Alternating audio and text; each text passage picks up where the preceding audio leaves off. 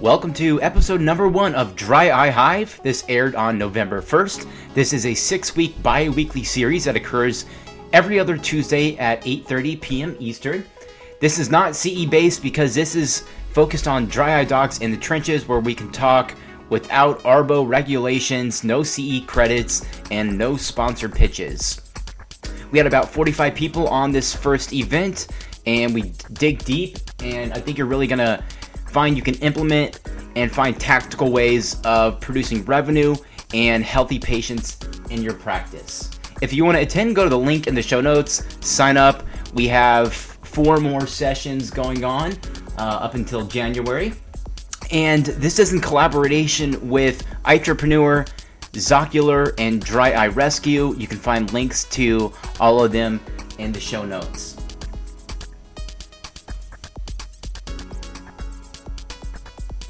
Are you finding staffing challenging? Is that phone just ringing off the hook? Are you missing calls? Are you having trouble getting text messages, verifying insurance ahead of the patient's visit? These things that are non-patient facing should all be done remotely. This is a service I am offering to over 30 practices with 50 team members across the USA. When you hire a remote team member, they only work for you. Think of them as a contractor, but you treat them like an employee. You can get started by visiting the link in the show notes. The name of my company is I Help You, and I help you reduce your staffing burden. You can hire in as little as 48 hours. It's a minimum 3-month commitment, and then it goes month to month. When your team member is doing a good job, everyone is happy. And the best part is, all of my team has eye care experience in optometry or ophthalmology. So when we say OD and OS and pterygium, they know what we are talking about. You can expect wages starting at $16 an hour. No taxes, no 401k, no health insurance. I take care of all the international payment transactions for you.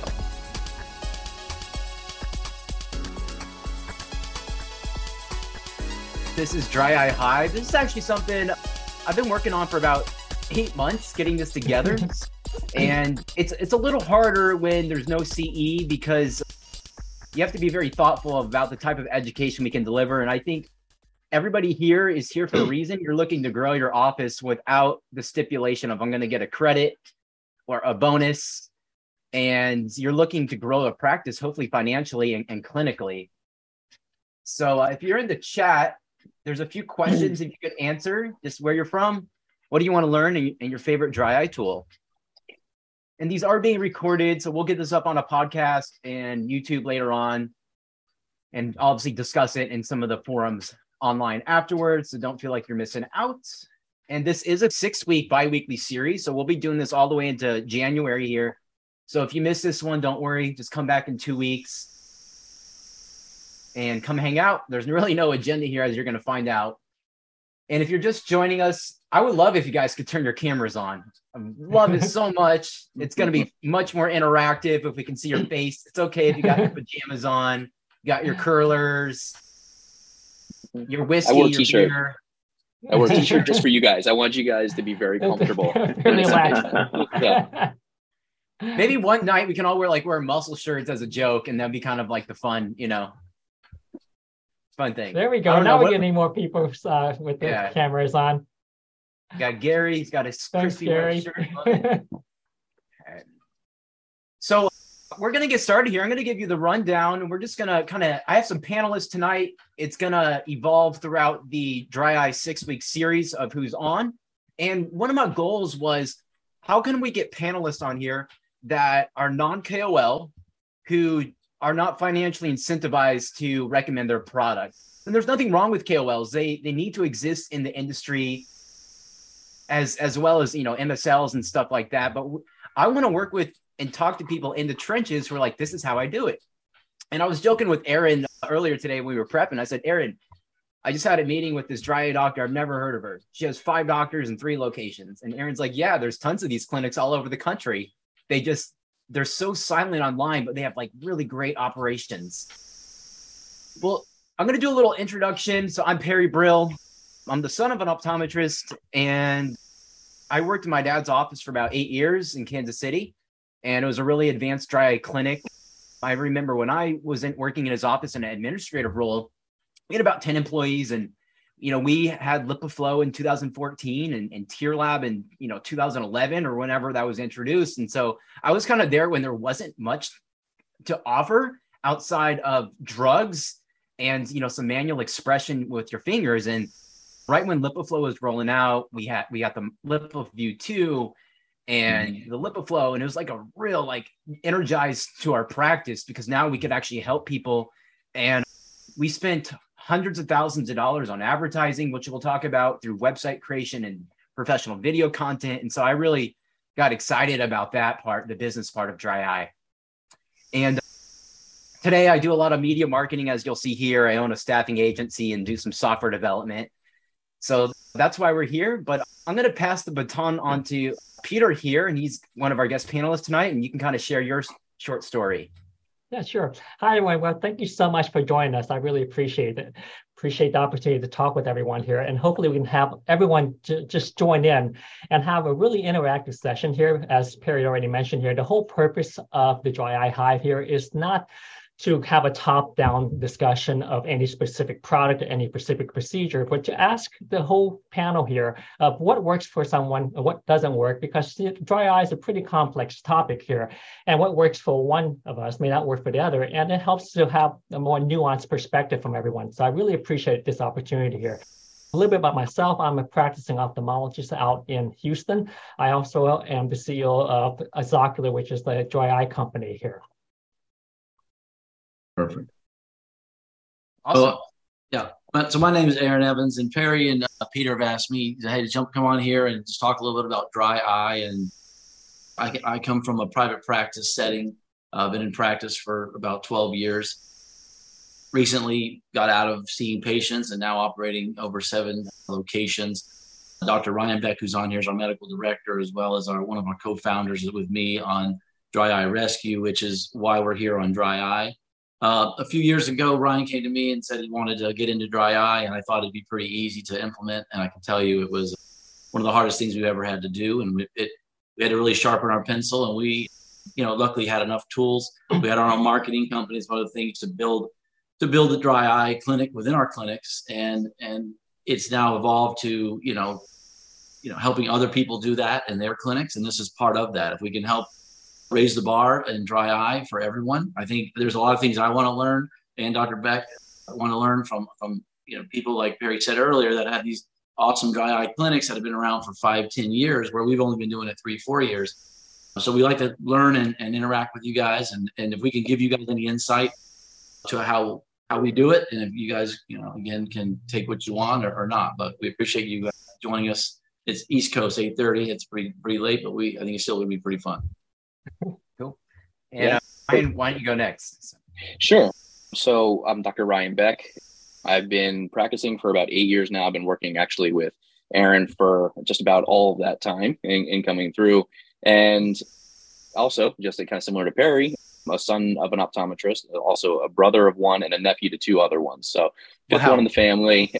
Definitely been a family biz and seen a bunch of different practices in different styles and types. Some that were really heavy dry eye, some that weren't. And we tried to incorporate a bunch of things into the practice group that we have. So we also operate 8 practice locations in the South Florida area and employ 11 doctors, all with different styles as well. And getting the doctors and the staff and the things on board was interesting because each location was set up a little bit differently too. So as Dr. Evans said, it was definitely a trial in getting started. I will first admit fault that we got a LipiFlow, and we were one of those offices that had sat in a box in the corner for about 6 months until we actually opened up and started using it. So, from going from that into building a system that was able to be transferable in between the offices, it's been a real fun adventure, and happy to share any kind of knowledge of what we're doing every day. I practice 4 days a week myself, and I recently, just as of last week, gave up comprehensive eye exam care because the dry eye aspect of our group just actually took too much over it. And now I am just specifically on dry eye now 4 days a week. And it's been phenomenal. That's badass. And I hope Aaron and Ryan, maybe I can come down there one day in the next 3 months and we can kind of show the clinic off that you guys build. That sounds fun. Absolutely. It's built for that training center. So it's great. Yeah. Well, we can live stream from there and act like gamers, but we're really just a bunch of nerds. It's great. We can set some Call of Duty. We got a bunch of TVs in there too, so it'll be fun. All right. So if you're just joining here, this is Dry Eye Hive. This is a 6-week series, bi-weekly. There's no CE. Nobody here is paid to present. We're not hawking products, and you're not going to get sales emails afterwards. This is not the purpose. If you want to turn your cameras on, would love it. We got the brave souls. Michelle's looking great. Gary, Ariel, Wendy Ann, David. You guys look awesome. So please turn them on if you can. It's okay if you're on mobile. But so here's kind of the format that's going to go down here. There's no topics really tonight. So we want to hear from you. What do you want to learn? And everyone in here is a master in something. So if you have something to add to the conversation, what I ask you to do is just put in, if you want to get on stage to ask a question to one of the 3 experts on here, then just say, put your question in the chat, please. And just, I will create a queue and then I'll be messaging you to come up on stage and I'll unmute you. So that is the format. So any burning question clinically, could be super scientific, could be about business, staffing, anything dry eye related. You can put that in the chat and you'll come on, you'll talk via audio. You don't have to have your camera on to talk. And we'll just kind of shoot the breeze back and forth. So I'm going to Terry, is everyone able to unmute, or do you have to unmute on here? I think you can unmute. You can unmute, I think. Oh, okay. That may be even more interactive. If you want to talk, just maybe unmute and just start speaking sometime, because it looks like everyone is muted right now. And so. Yeah. So yeah, I'm going to, we're going to do a little role play. So I'm going to pretend I'm the doctor and I have a dry clinic of 1 year. So Aaron, we'll grill you first. So right. Aaron, I have this LipiFlow, and I have 2 boxes of activators, and you know how much those activators are. That's probably what, $5,000, and it's sitting in a box on a dusty shelf, maybe more. It's not that much. Not that much, but yeah. Okay. And I also have 4 amniotic membranes from BioTissue. I thought I'd use, and this IPL unit, which is on delivery. And I'm just really struggling to get people back in for the workup. Because during the routine eye exam, and Ryan, you can pop in on this too. During the routine eye exam, they're complaining of contact lens intolerance. They are complaining of heavy blinking. And I tell them, look, it's not the lenses. The lenses are great today. It's kind of your stupid eye. And, I say it kind of nicely and jokingly. So how would we handle that situation so we can really get these patients back in to value the workup? Oh, I'm a big fan of technology and the wow factor. It's just kind of the way I've always done things. And so we strongly believe in meibography as almost a screening tool, and so even on our routine exams, even if they're not complaining of anything, even before they see the doctor, we're doing a quick LipiScan or some quick meibography scan. And the doc, again, if he starts to hear some symptoms related to probably dry eye and he's running out of time and can't really do everything that day, we used to do it without the meibography, and it was a tough sell. Like, hey, why can't you do it on the same day? Why are you making me come back? You're all about the money, this, that, and the other. Now we just pull up the Meibo images, take a quick look at it. They're seeing something that they've never seen before, almost like an Optomap. They've never seen it before, the back of their eye. We say, listen, we think there's something going on there. Do you charge for that? Figure it out. No, we don't charge for the meibography. Because it's a screening meibography. It's not the full, the deep, okay. The deep diagnostic version. So just a quick scan of something to talk about. Again, now we do have a care.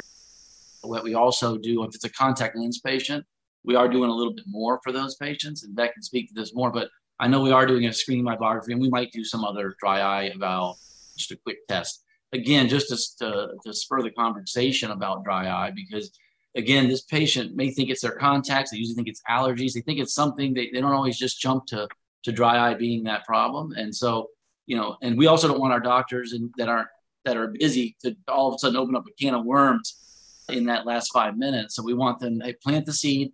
We might even send them home with something basic, even if it's an eye drop that we sell in the office, just to get them started and say, we'll see you back in a couple of weeks and we'll figure out, the root cause of this.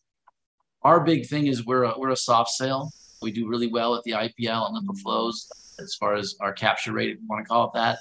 most because we're not pushing it so hard. Again, we present options, we give them good, better, best, we give them different price ranges as far as that goes, but also we spread it out. We don't go from zero, because again, these patients are there to get a pair of glasses. Sometimes they're just routine. They allocated a certain amount of time and money that day, and if you overwhelm them, you're going to scare them off. So we just soft sell, give them something, show them an image, pique their interest a little bit, that there may be something to this, and then we tell them to come on back.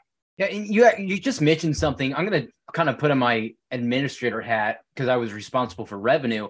And here you are, you just did a routine eye exam. They came in They came in for contacts or glasses. And now you can potentially destroy the whole patient relationship because you lost the glasses sale, you lost the contacts. Now you're saying they need $1,500 of dry eye treatment when they had no physical pain, yet they had MGD and other symptoms. So I think you're right. It is a journey, and it may not be a sale now, but maybe in 6 months or a year. Well, I'm just curious, is anyone in the group here charging for dry eye screening at all, or is everyone basically just doing that as part of the evaluation for possible dry eye patients? I'm just curious if anyone in the group is actually charging for dry eye screening here. Anyone? By screening, do you mean during doing a mammography or doing even a picture, similar to like how a lot of practices charge for the Optos, right? To get the retinal pictures. So I'm curious if anyone is actually doing something similar in dry eye. I do. I charge $45 for the mammography. Okay. Great. And that was Leanne. Thanks for being our first brave soul here. Really appreciate it. Okay, so walk us through that. So patient comes in, they're on their lousy VSP benefit. Sorry. And then what do you do? Are you talking to me? Yes. Yeah. So this is how I do it. A patient come in. I'm sorry, I look like a mess, so I'm not gonna have my video on. You sound great. I see a lot of older patient, meaning like in their 40s and older. So my clientele is really older, and 50, 60, 70, 80, 100. And so they have, I see the sign, but sometimes they don't have the symptoms. And so what I do is I would tell them, because a lot of these are established patients. So I tell the staff that Dr. Griffin wants to go ahead and image your gland, just because as we get older, we're going to have more inflammation. And she just want to see what it looks like. And then because they would ask, what are you doing? You didn't do this before. And so that's what we do. And then they would put it on the screen. So when I come in, it was already there. And sometimes they would play a video to let the patient know about eye health and what are my Bowman glands and what happened when you had inflammation. So we do have a little bit of video to kind of educate the patient before I come in. And then when I come in, I would ask them, what do you have any questions about the video? And I sit down and I discuss that. That's the first thing they want to know. What am I looking at? And then I would kind of go into a little bit. And then I said, let me go ahead and continue your exam because you're here for glasses. So let's do that. And then I would say, okay. And then I give them an option, kind of like Dr. Evans. I have simple home option that they can start with and then come back in a month and I'll check. And then at that 1 month, I'll do more detailed workup. And what is the home option? Are you doing warm compresses or some type of wipes? Yes, if I see a lot of time, I see blepharitis with it as well. So I would send home the OcuSoft Plus that they can use to kind of clean up the lids. If the meibomian gland look congested, then I would give them a home treatment. I would recommend warm compress. And I said it may not do a lot, but it's a start. I prescribe omega-3 as well. And sometimes they would accept the option, all of them, and sometimes they don't. And I said, that's okay, because you're not symptomatic, but let's come back in a month and then we can go into the discussion, further details. And so I would say the capture rate on just starting to do some kind of work on their eyes is about 90%. 10% of my patients just refuse, and I'm okay with that. So you pre-appoint that person, you schedule them, say, look, we're going to see you a month. Yes, Jane, that is Jane correct. here, our tech or receptionist is going to book this right now for you. That is correct. So everybody require a revisit so I can discuss the details. Because on the red, like you said, they're there for, I always try to address the chief complaint, and they were not there. A lot of these patients live with it all their lives and they thought that's normal. And I tell them it's not normal. It doesn't have to be that way. I do have an IPL, but I never discuss that at the get-go because it overwhelms them. Mm-hmm. Now, when you say it's 90% capture rate or by consent to treatment, is how many people sign up to get the screening though? If you present that to all your patients, is how many people are ready to do that? The screening, I would say I don't have all of them signed up. Most of them don't know what it is. I would, once they do them, I would tell them that this is the charge. We just charge them afterward, and they're okay with it. If they fuss, then we take the charge off. Okay, so you're automatically doing it, and then at the end, you say, "Hey, listen, the screening was $45." And if they get crazy with it, you say, "Well, we can waive it this time for you if you want." That is correct. Kind of like the Optos. At the beginning, when we first have Optos in 2020, we were kind of like give it optional, but now it's required for everybody. And eventually we'll probably require the mammography, but right now the people just don't understand that enough about dry eye, and they don't think they have dry eye. And so if they opt in, then I do them. If they don't opt in, I still do them, and we still charge if I sit and discuss in detail with them. And sometimes the patient won't want to pay, and I'm okay with that too, because I'm doing a service that is good for them. That's how I look at it. And and if they think that they couldn't afford it, then I would waive it. But most of my patients, they seem to understand the value after I explain it to them. And so they don't really say anything. No, Liam bring up a great, sorry. Yeah. No, I was just saying that Liam brings up an excellent point about having patient be invested in their care, because they're paying for whatever nominal amount that is. I think you were alluding to the fact that the uptake for treatment is much better with a nominal payment than if it were to be completely all free, in which case sometimes patients' expectation is such that, oh, if it's free, then why do I really need it? If I didn't need it for screening, why would I need this extra treatment as well? And so I'm just curious if people who are doing some sort of fee-based screening are actually getting some better results with the acceptance rate, because it's kind of an additional screening method for patients who are going to be more compliant, because it's the toughest thing clinically is to find patients and they not compliant with whatever we want them to do, so we can be the best of doctors. And if they're not compliant, then, it takes away the whole process. In my father's practice, we charged $75 for mammography through the LipiView 2, and we had no pushback. And it wasn't a screening because I'm not a clinician, but my dad obviously self-selected these people for some type of reason. We didn't have pushback. They were suffering. I think a lot of times we don't realize that these patients drove by 10 other practices and they came to you for a reason. You got them held captive. They chose you. So now it's time to take care of them, and you can't feel bad for charging, for little things. And $75 is pretty reasonable, I think. Mm-hmm. Yeah, depending on the area as well. And I can speak with this with Dr. Evans. So initially, when we started with our dry eye evaluations, we had actually even had an extra charge for some of the reporting that we did, because we used the Oculus Keratograph 5M and had gotten the crystal tear report as part of that. And it was an investment, but provided a lot of good information for our patient. And then initially we saw, yes, those people who were suffering and compliant, yes, they would drive in, didn't care what it was, they would pay it, they were on board, ready to go. But later on, about a year into us doing the testing and evaluations, we realized that we wanted to reach out to more of the patients in the chair who might have mild to moderate symptoms that weren't ready to so invest, but we wanted to capture a little bit of something, like spark their interest. So we started doing just a lower lid mammography with either the LipiScan or the Keratograph in each of the patients in the exam rooms. And from there, we started to say, look, this is unhealthy a little bit right now, or, if there's a mild case, or we say more of expressing concern. That was one of my favorite words in the exam room when we got started, was I'm concerned that if we don't take care of this now, it can progress down to something a little bit worse later. So that's why I want to bring you back. We'll, do a medical visit, most likely under your medical insurance, as long as we take it.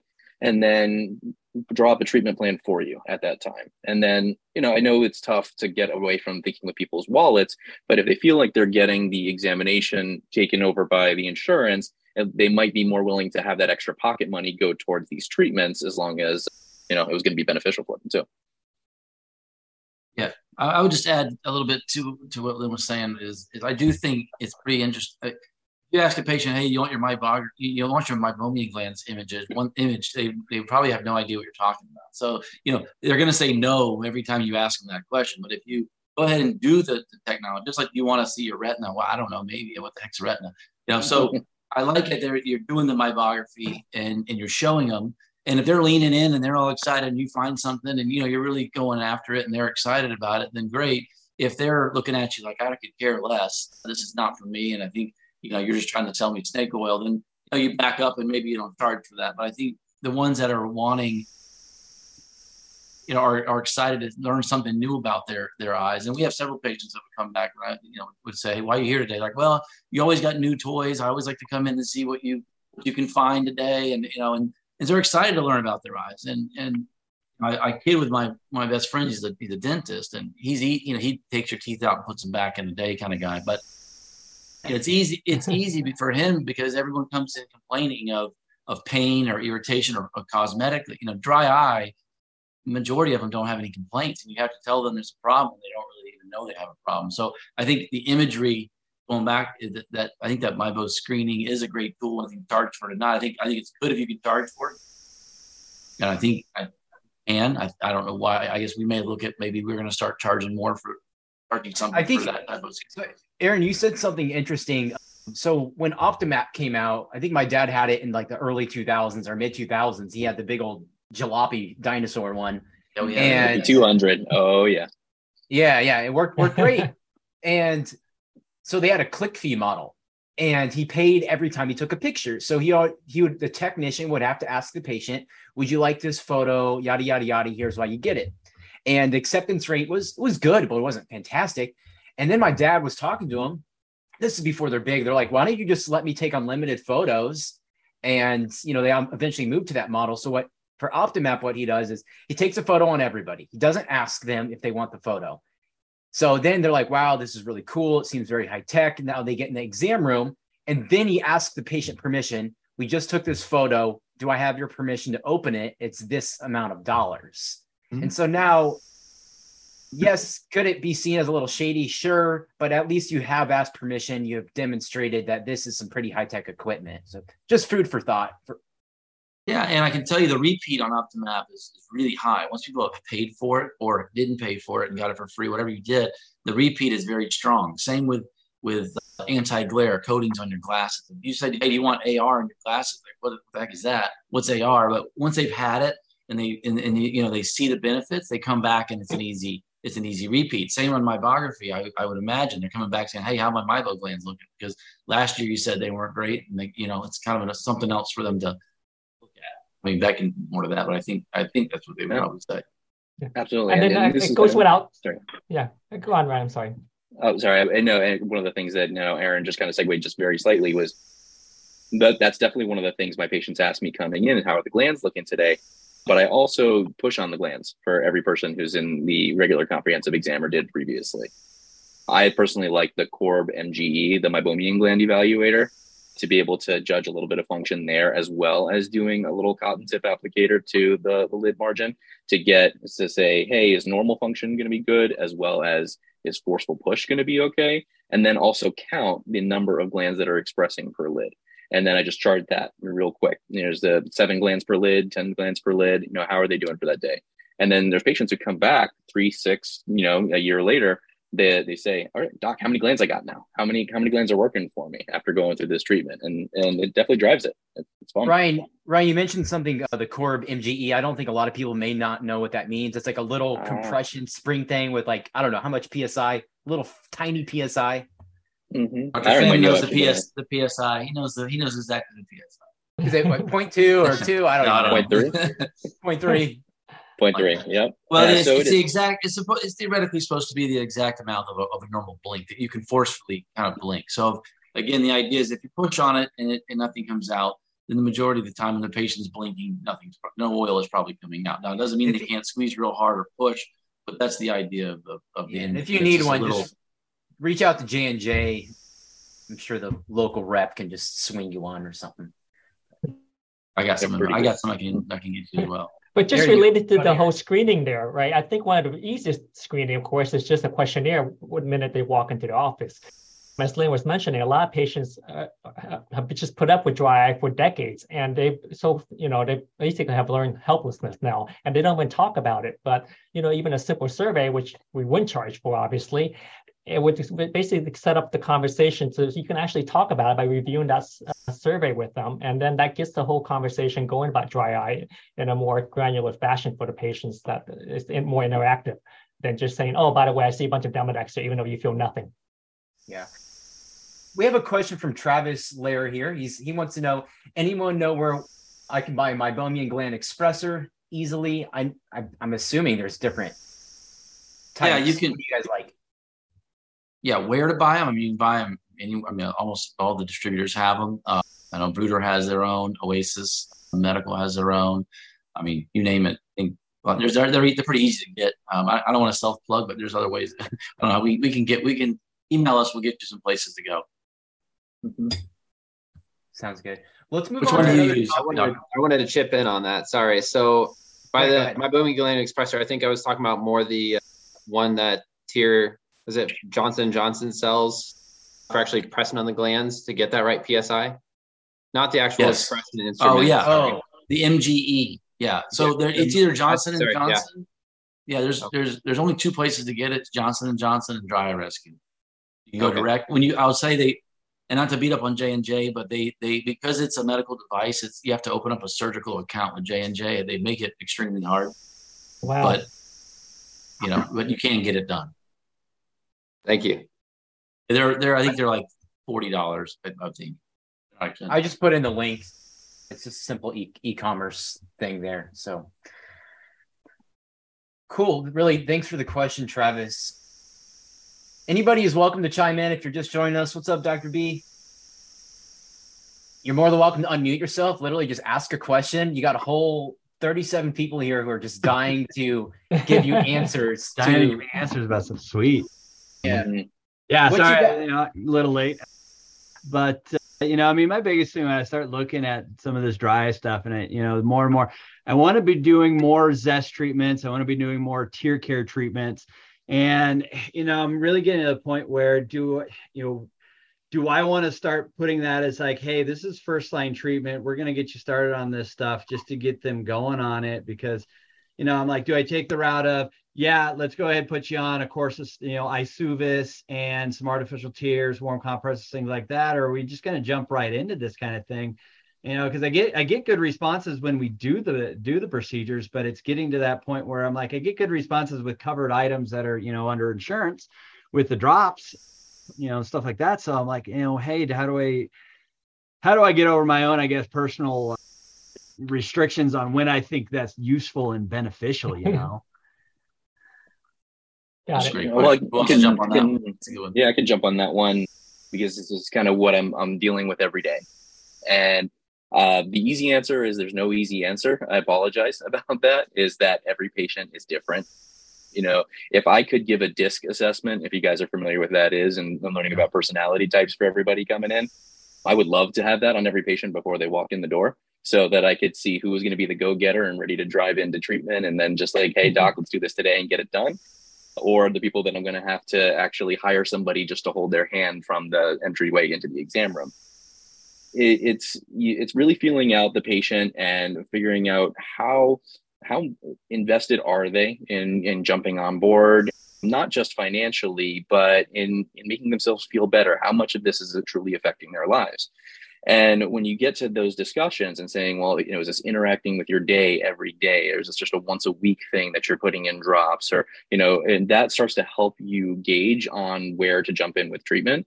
I think anybody who is here and jumps in and somebody comes in with +3 injection, 360 around their eyes, and somebody comes in complaining of burning sensation, you're not going to hesitate to be able to throw, a steroid on it and get them calmed down or whatever your favorite treatment is for those kind of situations. but it's definitely taking it case by case and really connecting with the patient, because when you start asking about them personally, you're generating that doctor-patient relationship, which is going to breed that long-term, dry eye journey as time goes through. In that sense as well, Dr. Evans started to mention before, we've set up like a mild, moderate, and severe level of treatment plans for each of the different main diagnoses that go along with dry eye. And by already having that readily available, it was like, either way, I just got to grab the mild sheet and this is what we got to do. Moderate sheet, here we go. Severe sheet, and here we go. And then talk to the patient through the options on each of those type of treatment plans and go from there. Are you basing that more on then like a speed score or a diagnostic? Because I mean, you obviously see the pain without stain type patients, because obviously sometimes what we see doesn't match up with their symptoms. It's true. And so the symptoms will go there. I think the imaging, like we've talked about before, goes a long way. So during our dry eye evaluations, we're actually doing anterior segment photography, both with sodium fluorescein staining as well as lissamine green. We're doing tear breakup time videos that go along with it, as well as meibography and looking in it. And when you can physically show the patient that there's this keratinized biofilm with a bunch of Demodex mites just hanging out all over the front surface of their face, and that there's a need for that ZEST treatment to be done pretty much immediately to get started, then it's an easy kind of push to the patient. I don't want to call it a sell because it's really a prescription treatment that we're prescribing for them, but that's that kind of issue. So I would say the imaging goes a long way. The symptoms obviously play a role, but I think that the education and the imaging is probably more driving factor than just the OSDI or the speed score. I'd like to speak a little bit to that. We do bring patients back for a full comprehensive dry eye evaluation that is every bit of an hour long. And we charge, I think, $300 for that. If we bill the parts that we can for that. But we used to try to squeeze it into 20 minutes, 30 minutes, maybe squeeze it into an exam, and it wasn't enough information to get the patient to really buy in or consent to the treatment option, especially the more, and I'll say invasive, the more complex treatment. So, again, we let the diagnosis really drive the treatment. When you put them on the flat screen and you're showing images and you're kind of thinking, I think Dr. Beck's mostly thinking out loud. He's looking at everything and he's showing them their blink rate or their incomplete blink or their lack of, their meibum coming out of the glands. And he looks at it and says, listen, half of the glands are not working. I think we start there. I think, we can do some things that can help you with the symptoms and get you some quick relief. We're not going to do that, but we should treat the long-term aspect of this as well, which is, the root cause, which is the obstruction, if that's the case. Because it sounds like you're like, was it TearCare? Yeah, I got a TearCare unit. Yeah. So and again, it's a hard, I guess I'd like to say is I take the selling out of the chair. We try and the way that we do things. We want the patient to be looking up there, almost asking to do it, not us telling them to do it as far as, what level they should do. They look at, hey, doc, how do I fix this? How do I, now that you've pointed out the problem, I see there's a real problem here. How do we go to the next level? And you're not one-on-one, you're kind of pointing at the screen going, I think, this is what we need to do. Clearly, we can all see that. And having talked to a lot of dry eye docs, I can tell you they all start off pretty shy when it comes to presenting these treatments. And then when I talk to them 6 months to a year later, I went golfing with a guy the other day and does really well with IPL. He packages it up at $2,500 and he goes, now I just go straight. He goes straight to the BAM. He goes, I get it done. They're happy. Everybody's happy. I don't have to drag this out over 2 years. I hit them. But if they say no, or they're not open to the idea, then he backs up and has his regular protocols. But don't be shy about, if you believe that what you're offering is going to help them, like you've seen the meibomian glands and you think TearCare is going to be the answer for them, just go right at it, in confidence. I think you'll be fine. I don't think you need to go to, and prescription is expensive, no matter what their insurance is. There's a lot of good options out there, but they're not cheap. I think we hear up to $600 a month. That's not helping anybody, I don't think. I mean, you should do it if it really is working and they can afford it. But, TearCare is cheap, much cheaper than that. And I think it should be a part of the care. And it's not either or. I think you can do both. Give them a whole treatment. And just kind of talking about, treatment protocol as well, the things that we've learned from the DEWS-II report, has been around for about 5 years now, is that with MGD, the main things that you want to hit are reducing inflammation, removing obstruction, and increasing production, right? And when you show the meibomian gland images, or if you have anterior segment photography to go along with it, and you can show, well, here's the inflammation, here's the biofilm that's obstructing, and then the glands are not producing as much now because they've been blocked and inflamed, and you have to hit all three areas. That kind of sells the importance. Well, each treatment is different, that's going to all kind of combine together to make the best thing for you. So when patients start to ask, like, well, which one can I do that's going to be the best result? Well, it doesn't exactly work that way. We got to, open up the tops of those glands first so that when we do the expression, we can get everything out. And then when we get everything out, we need to be on something to supplement us so that we're producing better stuff rather than the stuff that might have been trapped in there in the first place.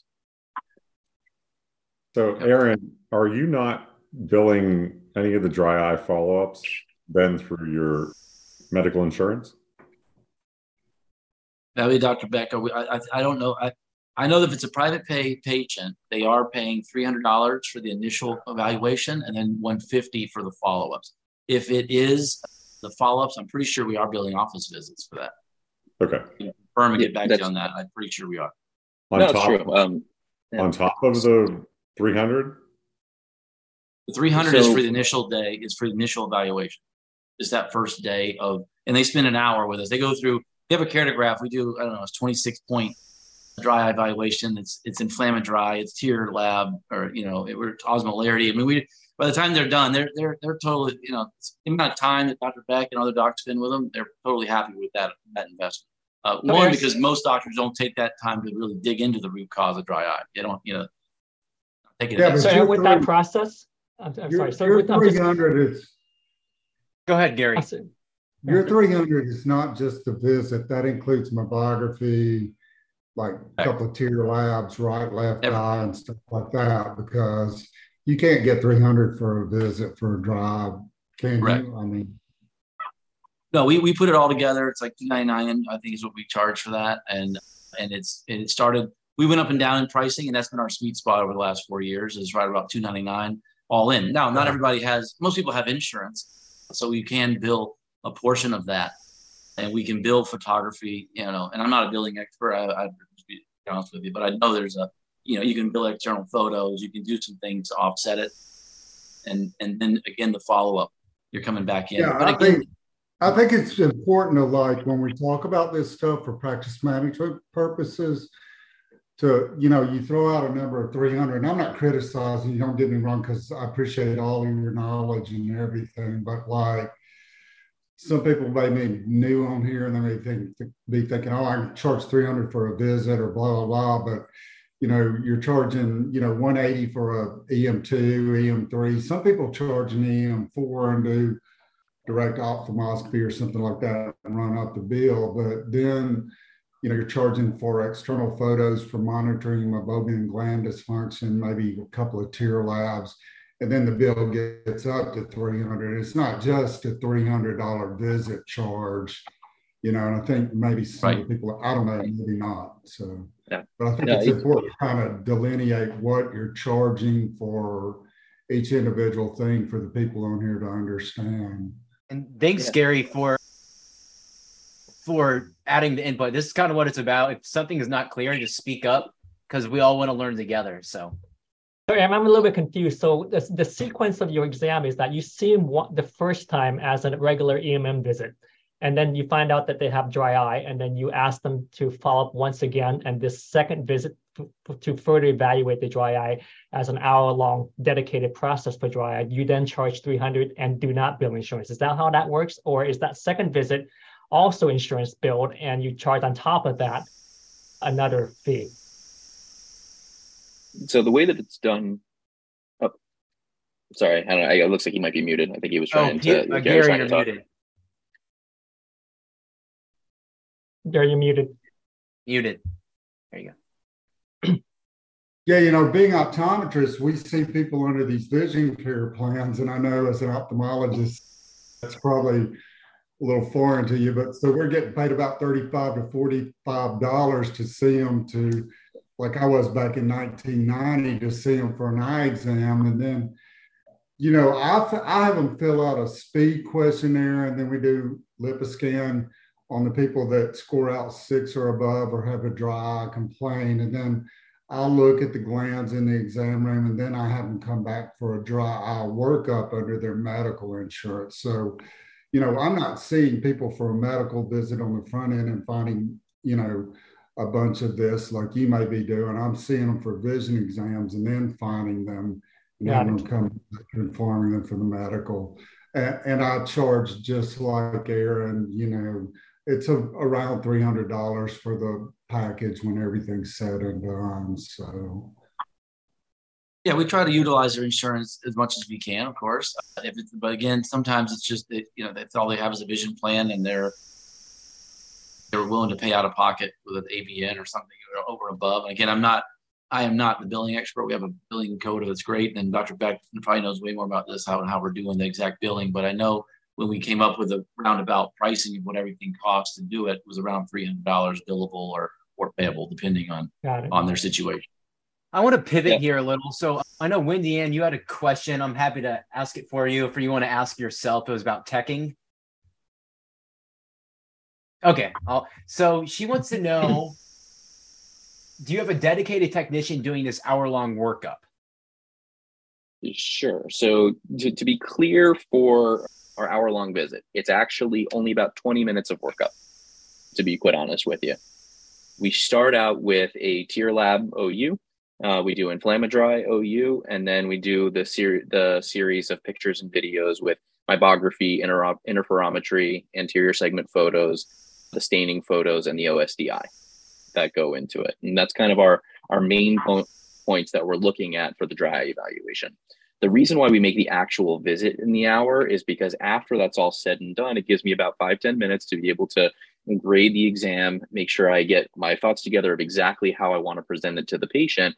And we actually sit there for a good 25 minutes to be able to talk through, this is what's going on with your eyes and the ocular surface. This is why we did all this fancy testing. We're showing all the images of everything that we took, and really going in depth and in detail more than we actually see it. I mean, personally, I don't have any other practitioners that I see for my own health that I'm spending 25 minutes with to be able to discuss any of my diagnoses. And so they feel like that by taking that time to really invest in them understanding what's happening, it's easier for them to jump on board with the treatment plan. After they talk with me, they also talk with one of our consultants in the office to find out more about the billing side of it. Because like we said, we don't really talk billing in the exam room. It's more a soft sell and what their insurance covers afterwards. So in total time, the patient's there for about an hour and 15 minutes, but really it's about 20 minutes tech time and 20 minutes of doctor time that be able to go through. Sounds good. Thanks for the clarification here. We're going to pivot a little. So we're going to pass kind of the baton to Peter here. And Michelle Barron, thanks for being here, Michelle. She wants you to discuss the differences between Zest Zocular products and other traditional lid wipe / hygiene brands. So full disclosure, obviously you own the company, but you take a unique approach, I know. Yeah. So I am the CEO of Zocular here, so it may be biased here, but I'll try to give it unbiased as much as possible here. So there's a lot of options out there for lid hygiene. You have everything from hypochlorous acid, tea tree oil-based products to the okra-based Zest Zocular products there. They all work very well, and it really has to do with what type of problems you want to address there.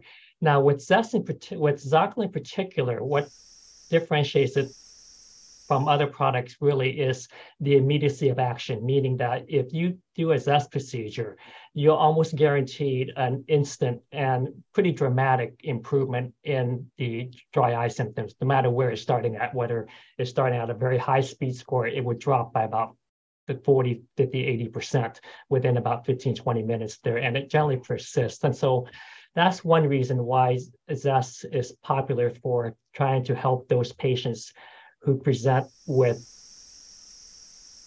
significant symptoms that they want some sort of instant gratification for. But as Jason had alluded to, it is a out-of-pocket procedure, and is similar to BluffX, where it really does take that kind of discussion with the patient to see what are their personalities like, what is the severity of their symptoms, and how much do they want to really address it there. as a function of their clinical situation, right? If they have a lot of meibomian gland dropout, it's just completely inflamed, right? Obviously, you want to be a little bit more aggressive and not just wait it out and have it, try something less aggressive. I can speak a little bit to the comparison of the ocular products to others. One, we've been using, we use a lot of different products in our clinics. And I can tell you those ocular products are right there at the top of our patient satisfaction part. And it's not the cheapest. It actually, there is a decent retail on those, which does give you a decent margin on not just the Zest, but also those ocular products. Peter and his team work very hard to keep the pricing fair for the doctors to be able to make a little bit of money on the products. And so I think it's a combo of being a little bit different. It's not everywhere. It's not in every Walmart and every,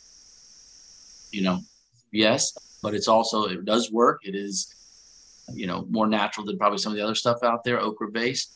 It is ophthalmology designed, and that helps. And the packaging is great, and everything really about it's really been pretty awesome. And we were a little hesitant at the beginning because it's probably $10 to $15 more than everything else in that range. But patients come back, they love it, they really do like it. So I mean, we like Peter anyways, but I think the product do speak for himself very well. Yeah, it's interesting. And this kind of more on the practice management side of things. We've had Zest treatment and BluffX and precursor, well, I guess a side cursor of AB Max is no longer in existence as well. We've tried a bunch of different things in the office.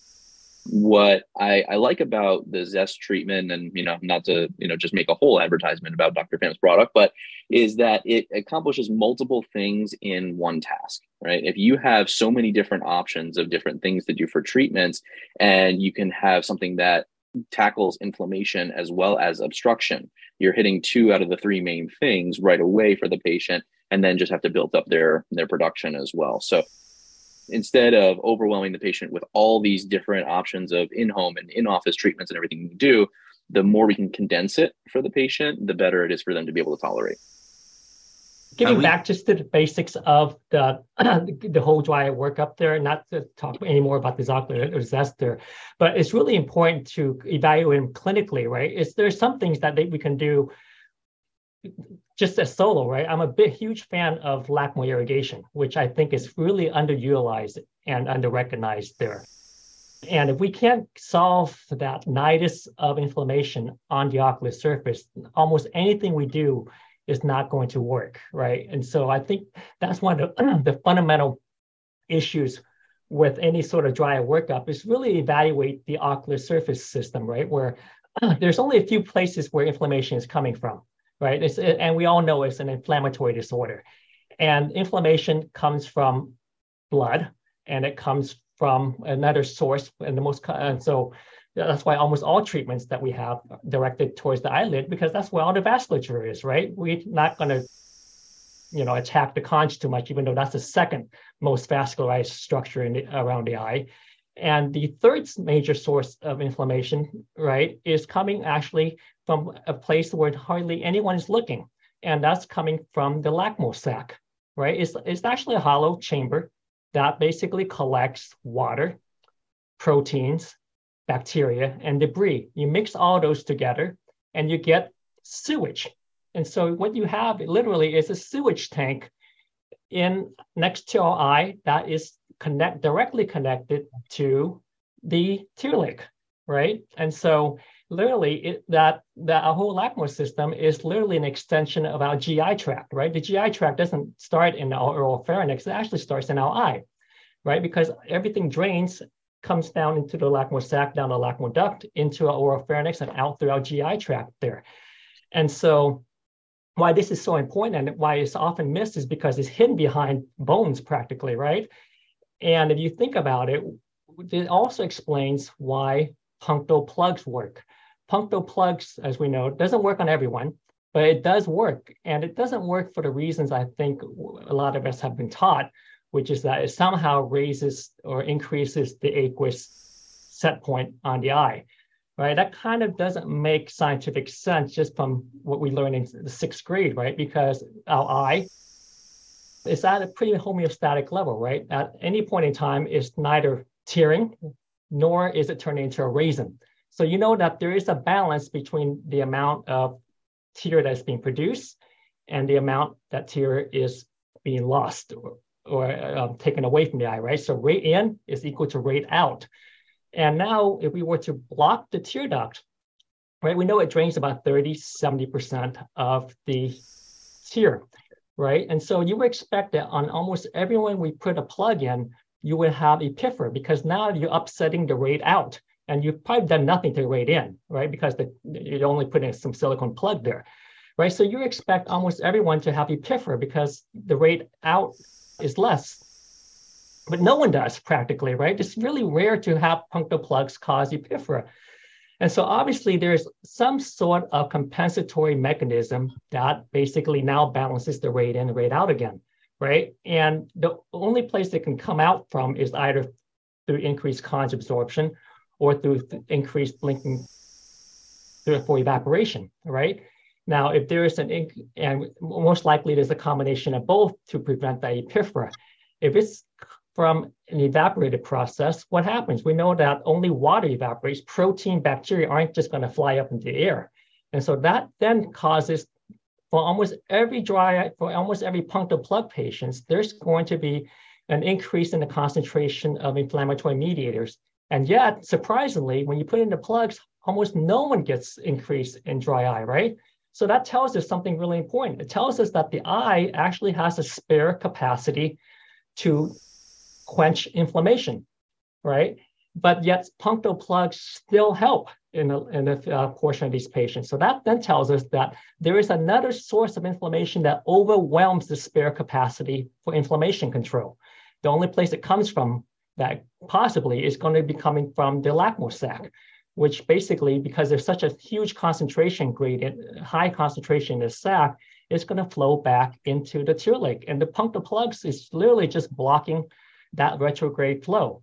And so on almost any patient where the patients are really excited and really happy about their punctal plugs, and they probably want to kill you if you tell them to remove it. But actually, if you remove it and you copiously irrigate the tear sac, you get a better clinical response because of this basic, conservation of mass principle. Mm-hmm. And that's what we've seen actually. And, Dr. Evans and I have this conversation probably once every couple of months is, I actually probably remove more punctal plugs than I put in at this point.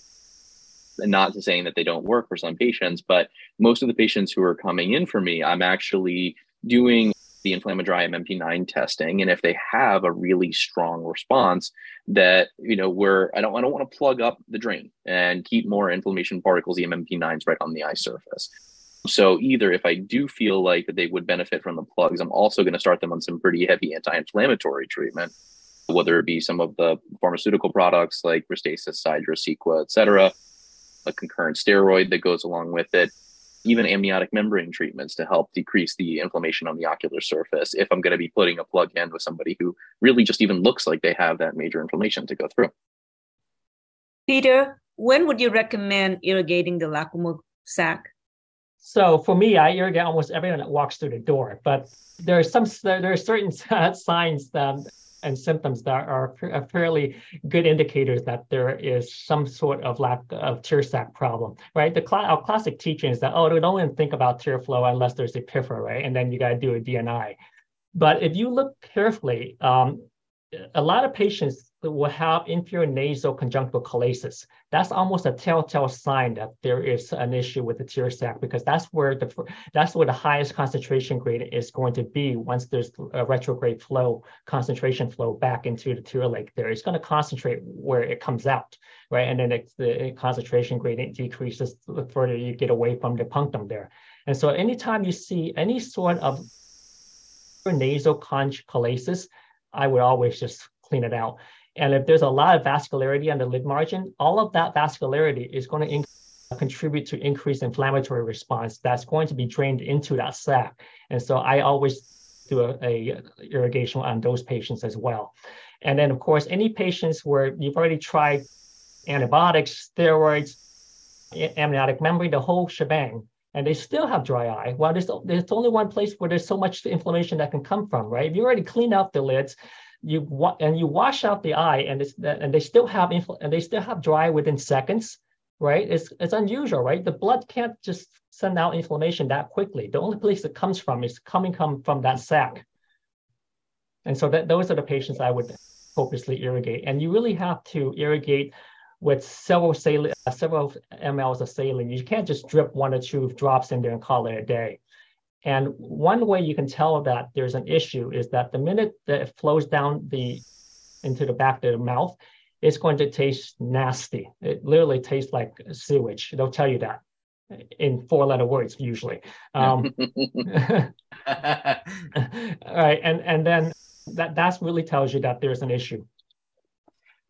And how does one learn how to do that irrigation, and what is the tool used? Because it's not a needle you're putting in there, it's something else. Yeah, I always like to use a blunt tip cannula. The reason I like that is because, and we're always taught classically to numb up the eye and dilate the punctum.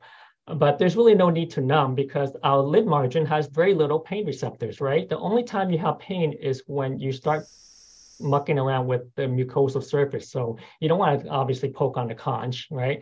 And the only time you're going to touch the mucosal surface is when you're kind of iffy and you only go in about 2 or 3 millimeter and then you torque the cannula. Now that cannula is touching the mucosal surface of the cannuliculus. That's painful. Now the second pain point comes in when you start irrigating and there's a distal obstruction beyond the sac. Then that obviously causes the backflow that then fills the sac quickly and it expands, right? Expansion of any mucosal surface, like we have in our gut, is quite painful. And so you always want to start off slowly when you start pushing down on a syringe and then increase the flow as much as the patient can tolerate. Now, if you just press a little bit and they're jumping out of its chair because it's so painful, pull out, replace that saline with an anesthetic. Lidocaine is what I like to use, and then numb up the entire sac. Once the sac is numb, you can basically do almost anything to that area, to the LACMO system, you'll be okay. The caveat is that if you do numb up the sac, chances are the anesthetic is going to drip to the back of the throat, in which case the throat is now numb, and you want to always advise them don't eat or drink, otherwise they're going to choke on their food half the time, and that's the last thing you want after an irrigation. Dr. Pham, the other day when we were talking at Vision Expo, I want to think the gauge and the length of the cannulas that you prefer. Yes, I wish I had let's see, I don't have anyone here, but anyway, it's a 25 gauge cannula. A 25 gauge cannula will fit through almost any punctum without dilation. If you do the 23, it's a little bit big for about 30-40% of the punctum because, that's the other, Lynn, just to your point there, if the punctum is stenosed, that means that there's probably an issue with the sac as well, because that's the chronic inflammation is what's causing the constricture of the punctum there. So that's another telltale sign that you need to really irrigate that sac there. But a 25 gauge cannula will go through a stenosed punctum with no problem. And you want it to be blunt tip so that it comes down like this and not have an open bore, because that open bore will catch on the mucosal surface as it's going in. And when you do go in, you always want to push and head towards that common canal. You don't want to just push 2 or 3 millimeter and start kind of torquing. Otherwise, that's going to be kind of painful. Another question, actually, maybe Dr. Pham would be able to provide information on it. Are there curved cannulas that would be, a good use for the procedure itself? I don't like to use curved because of the curve, it torques right onto the mucosal surface. So I just like to use a straight one and go straight through. Unless you want to curve it in and then start probing in a more aggressive fashion. But I usually don't do that. Yeah, for like a dacryocystitis or something. Yeah. Mm-hmm. So we've had quite a few people join us here. So there's 41 people here. Thanks to everyone for being here, by the way. It's pretty awesome that we're able just to hang out and chat about dry eye. At any time, you can unmute yourself and just literally ask a question or just put it in the chat and I'll ask it for you. So don't be shy. We're all here to just share knowledge. Sure. I, just to not keep the dead air, I know that early on in the chat window, there were some questions about IPL. I think that a bunch of the attendees have either purchased it or maybe looking to be able to bring it into their practices. does anybody want to share their experience on getting started with it and, you know, how they've implemented it?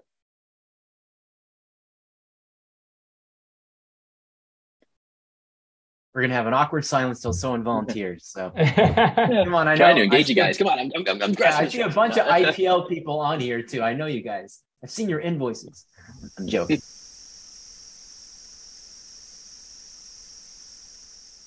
Well, I guess to preface, while we wait for someone to talk about how they've instituted IPL,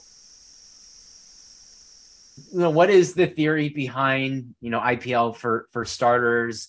And it seems to be the new frontier. You know, how did it just all of a sudden get the popularity? You know, did it have to do with the FDA approval or what?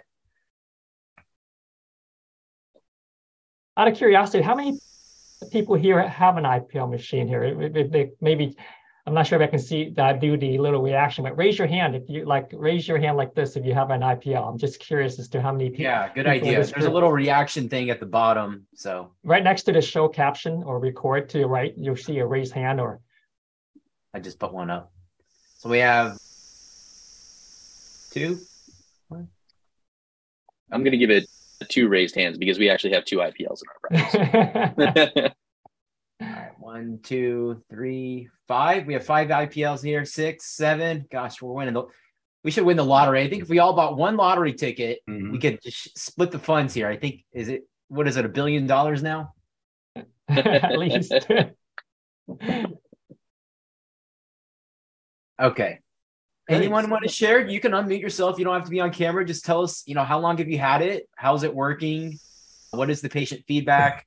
You know, your treatment path, is it 4 treatments? Are you expressing, you know, after that, any type of nutraceuticals? This is the main reason why I came on here tonight, was because we purchased an IPL about 3 months ago, but we delayed getting it until September. And we finally just had our training and everything a couple of weeks ago. So we actually did treatments on 5 staff members, and all 3 of us docs. Just so we knew, we did full face, we did just dry eye treatments, all that kind of stuff. So we had the experience of how to express to the patients on what it was going to feel like. We have about 35 to 40 patients already signed up for this. Wow. Over the last 6+ months that we knew we were going to be probably purchasing this, we just kind of put it out there and patients were like, yeah, absolutely. So David, sorry to interrupt, David. Where do you practice? I guess let's get some geography to help tell the story a little. Sure. I'm in the middle of nowhere now. I'm halfway between Erie and Pittsburgh, Pennsylvania. So I have a pretty rural practice. So we literally are currently the only IPL within a 2-hour drive. Okay. And before IPL, before you made that purchase, what was your dry eye protocol?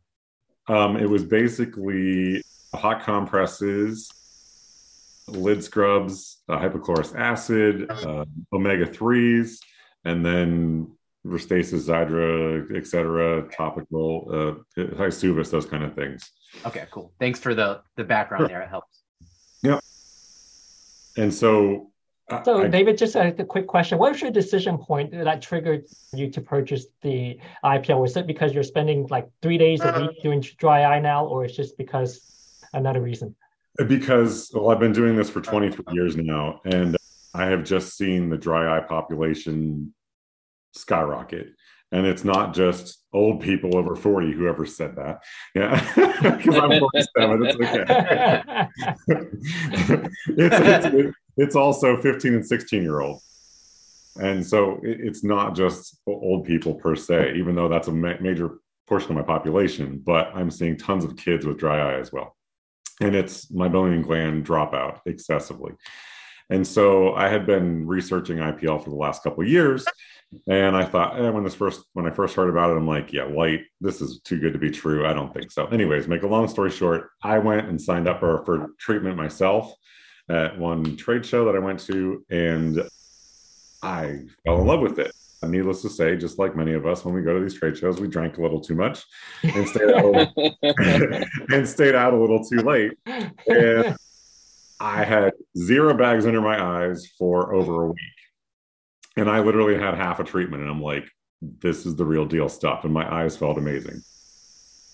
And so I purchased the device on a whim that weekend. So needless to say, so we've kind of been instituting our protocol. We went to a conference a couple of weeks ago and listened to a speaker about having a flow sheet, basically. I think it was basically what Ryan was talking about earlier, and Aaron, having that flow sheet of the severity of dry eye and how to pick and choose what you're going to use on those patients. So if I have a super mild asymptomatic dry eye patient, am I going to go to IPL anytime soon? Probably not, because that's kind of overkill.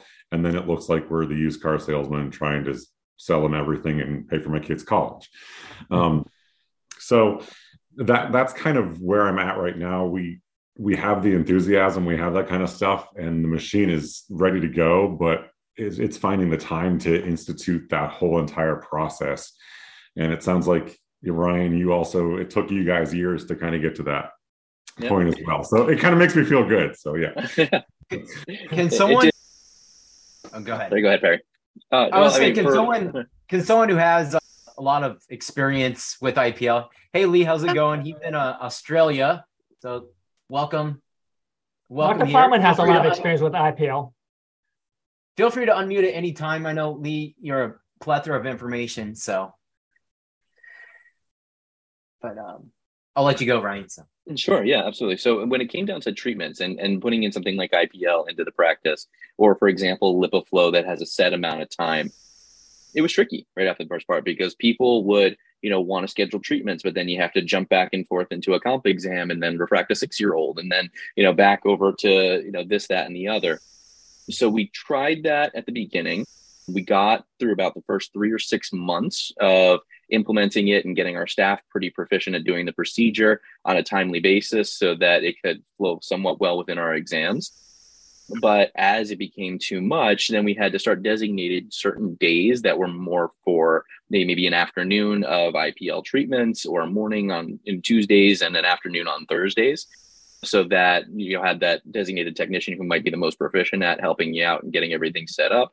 And then it was kind of one after another, a procedure as we kind of go through. That helped out immensely. And then especially with instituting protocol, if any of you guys have done research on the protocols themselves, we use Dr. Perriman's protocol in our practice group. Laura Perriman has a great series of dry eye master videos that she walks you through not only the settings of the IPL, but how to perform the procedure all the way from start to finish, cleanup and everything included. She uses the cornea shields, the laser graded cornea shields like we do, and actually does some direct application right to the upper lids as well as the lowers as well. And we found those protocols to be really, really helpful. And Perry had mentioned a little bit before about, doing 4 treatments, how many. It's obviously case by case basis about how many treatments you do. But since most of the clinical data is showing really great effects after at least that initial 4 treatment set, we actually made a package deal that individually you can pay for a session in our area for about $350 for a dry eye treatment session. But if you buy the 4-pack together, we'll charge $1,200. And then we guarantee that compliance of you're going to be here every 2 weeks to make sure you're getting your session to go. Yeah, that's pretty much where we're at as well. That seems to be the consensus. And I kind of softballed that because patients asked how much it was going to be when we got the new technology. And I said, yeah, it's going to be somewhere around $1,000, $1,200 for the 4 treatments, or $300 plus individually, if you want to go down that route. And they seem to be on board, especially if they're paying, like Aaron said, $600, or like my parents are paying $600 for Restasis, because that's their copay with their insurance, So yeah, I think that makes sense, especially long-term, to implement it that way. I'd like to jump in for a second. David, congrats on getting the IPL. It's a big step. I know it's not a cheap piece of equipment to bring in. I think you're confident in your practice, which is great that you can handle it and your team can handle it. Where do you have your IPL? Is it in a separate room, or is it in the where do you have it located? No, not currently. When we do start this treatment process, we're going to be wheeling it from exam room to exam room. Or like Ryan talked about, we also toyed around with having just an IPL day. where we have it, where one room is that treatment room. And then the other room could be a dry eye workup room. We don't have enough room to have a separate dry eye spa area, but that's in the near horizon because we're probably going to be adding onto the building because we're out of room as well because I hired a third dog. So yeah, there's a lot of pieces in motion, but eventually my goal is to eventually have it in a whole separate little suite that's going to be spa-like. So I guess my follow-up question is, I'm a little not concerned at all, but it's more of, we hear it a lot where people bring in the new equipment. They've got all low-hanging fruit. You've got the last 6 months of people that, you've been cherry picking and doing it. And it's almost like when you are selling insurance, you start calling all your friends and family, and you're doing pretty well the first few months, and then it hits you, and now you have to drive in new patients that are going to know about IPL. So, I mean, one thing we did, we walked into our office and said, how would a patient know that we have an IPL? How would they even know that we're a dry eye specialty clinic? They have no idea. We're very retail. Glasses still pay our bills, and our medical is very good, but we need something to bring that conversation to the forefront. Not that it's overbearing, but something that shows, hey, we're excited about something new that we brought into the practice. And unfortunately, usually those devices go into a dark room with nothing around it until you can figure that out. That's what we did for 6 months. It wasn't until we built a tiny room. It's a tiny little room in our first clinic that we brought it in 3 years ago. But just talking about dry eye and bringing the awareness and building the environment around your dry eye clinic that you guys are, or even if it's just a room, all excited about. The patient hits your pre-test room. They may never even see that room that has that equipment in there. And if they're in the pre-test room, most pre-test rooms are a perfect place to put things. People often put all their expensive $200,000, $300,000 worth of equipment in a dark little room with nothing on the walls. It doesn't look as pretty as the rest of the office. We went out and we put glass doors and made it really one of the best looking rooms in the place, just because that's where all of our money was, in the technology. So now that you've spent that kind of money, I would just recommend you really build something around it that tries to build that pipeline, because even the mild patients that you talked about, you're not going to throw IPL. You should still plant the seed. Listen, hey, Ms. Jones, you're lucky that you don't need some of the stuff that we offer. All you need is now, is a over-the-counter product. But down the road, just so you know, we have everything here. And you're going to, it's funny, I think Dr. Beck can speak to this. We're doing just as much. It's funny, he changed his background, Dr. Beck's back. That's our pre-test. Yeah, you were talking about it, so I had to do it. It's a pretty room. So, but it could be anything. Just, usually it's a dark room, but I think you should, get that pipeline going for these patients, because it's going to be a stark drop off when you get past those first 30.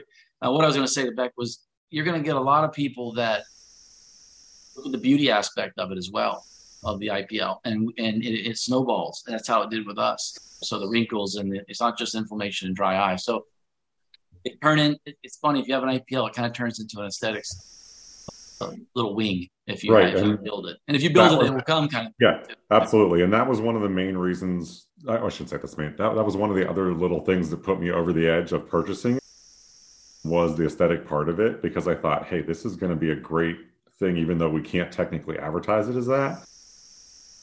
That's going to get the patients to come back in the door. My 2 staff members, one had pretty severe acne that she was dreadfully insecure about, and she didn't even want to take off her makeup to have this treatment done. And then the other one had pretty bad rosacea, and even after just their very first treatments, they look amazing. So they're chomping at the bit to get their second treatments done so they can keep going with it. So I have another gentleman patient that has really severe dry eye that I put on the list, and he has rosacea grade 10. And he's a rough, tough guy, blue collar worker. And I showed him a picture of what it could do. And he goes, hell, if you can make me look like that, I'll pay the money. And it was little things like that I just kind of were planting those seeds early on. And so I think we just have to make sure that my younger docs also keep doing that as well. But yeah, thank you for the ideas, Aaron. That's great. We have a question from Leanne. She wants to know if you feel using corneal shields yields better results than laser shields. Whoever can answer that. So for us in our practice, I personally do the laser graded cornea shields, just because we having that direct application to the lid. Yes, the light does travel, and we can talk about the science of the photon movement of through the contact gel and actually passing through to the upper lids. But getting more of that exposure to those direct upper lids has yielded some better results. The thing about IPL, if we kind of talk about the science behind it a little bit, is not only is it a treatment for meibomian glands in general, but it also is demodicidal, right? Because it will fry the little buggers that are out there as well. It will tighten the skin in the area, right? Which actually can lead to better compression of the MGs as well and be a better production, as well as apply a little bit of heat to liquefy a little bit of the meibum that's in there as well. So we're hitting it from multiple different angles. And if we avoid touching those meibomian glands throughout the upper lid, which are responsible for a fair amount of our meibum, then I think we're doing the patient, in my personal opinion, just a little bit of a disservice by not going, direct contact. Aaron, I have another question for Ryan as well. How do you handle this aesthetic part of it when technically that's not in our scope of care? I don't know what it's like in Florida, but in Pennsylvania, that's definitely not in our scope of care. So how do you handle that if patients are coming in asking specifically for that? Or how does that work in your practice after the last 3 years? Sure.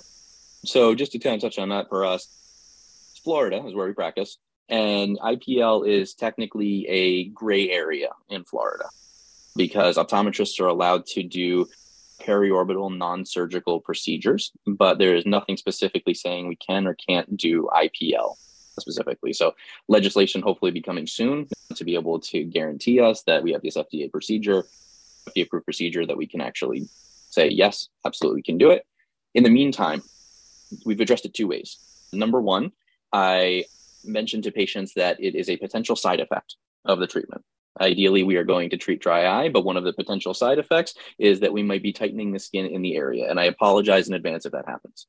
And so that tends to, alleviate a little bit of the stress about learning about the procedure in general. The second thing is we also have a close association with a medical doctor in the area, a cornea specialist, who will come to our clinic once a month to be able to do some full facial IPLs. Since we're limited to periorbital in the state of Florida, for the patients who want that full facial treatment, then we have them there as a service to be able to go with too. And we've contracted that out, and being able to splitting fees and things as well, since it's a non-covered service, was pretty easy to be able to create that contract. In Australia, we're licensed to be able to treat rosacea. So we can do full face treatments, which is great. So I like to go after those. If we're using the TOIOS settings, if we happen to be able to reduce some pigmentation or get some other secondary benefits, then that's a bonus for us. Mm-hmm. We don't market anything for beauty, as far as external marketing. It's all dry eye. And again, it's like one of those, if you look close enough, you'll probably find dry eye in anyone, especially the older population. So it really hasn't become a big issue, but we do have an MD that comes in and does some things that we don't do in our scope. We have a nurse on site as well. One of our techs is a nurse. So, but overall, it's not our focus, but it is a side effect. Again, if we stick to the dry eye, I think you'll have plenty of people that, not only that, they see the beauty products that we sell in our office that are good for the eye. They jump on that. But it's kind of the beauty is a good side effect. Okay, thank you.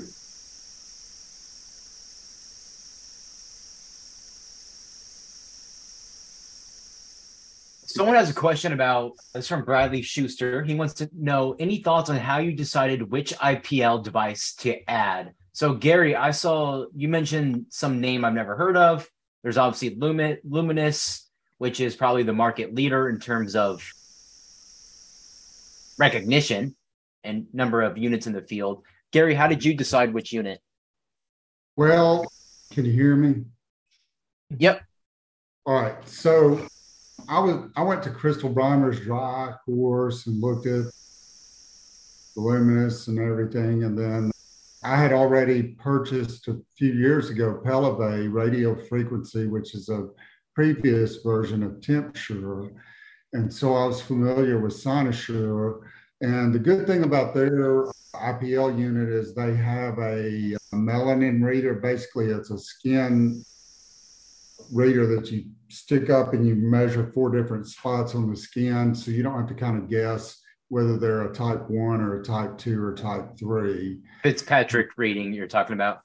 Yeah, because you can't do darker pigmented skin or you'll burn it. And so I purchased the Cynosure. I just made a comment on there about some of the docs on here, and I don't know who all on here has. I think we've only got a few of us with IPL. I do think my personal experience has been that IPL is a lot more hype. I know it's great, but don't be afraid about starting dry eye with LipiFlow and at-home therapies. I started out with radiofrequency alone, and I find that treatment with heat and expression like radiofrequency and LipiFlow can help probably 70-80% of our patients. IPL is really good for inflammatory dry eye with rosacea and stuff like that, but I think a lot of people are starting to use it on everyday patients for dry eye and selling it as, there's good, better, best. IPL is best, LipiFlow is better, at home is here.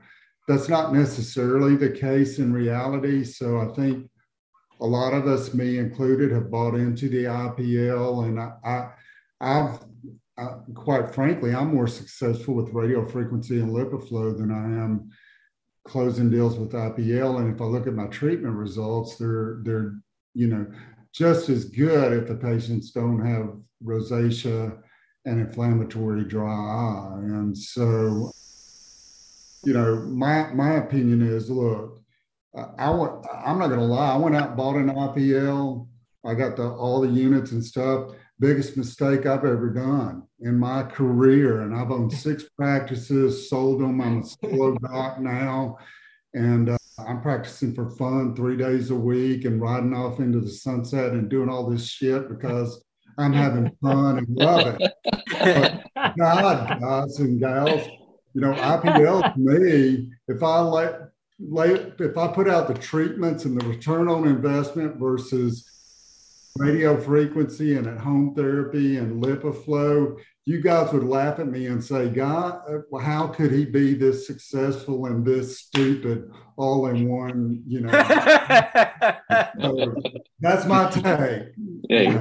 So ask me a question. It's like my buddy from Brazil says, my life is an open book, but there's many pages missing, and I might not talk about my mistakes, but this is one I'll talk about. So, well, I think actually, Gary, you bring up a really good point in the fact that whenever you're evaluating bringing a new treatment into the practice, take a look at your patient base first. Take a look at what are the most prevalent diagnoses that are coming in, and then what's going to be the most effective way to treat it. So I practice in Boca Raton, Florida, and Boca Raton has a high Caucasian patient base with a lot of ocular rosacea, just kind of running rampant throughout here.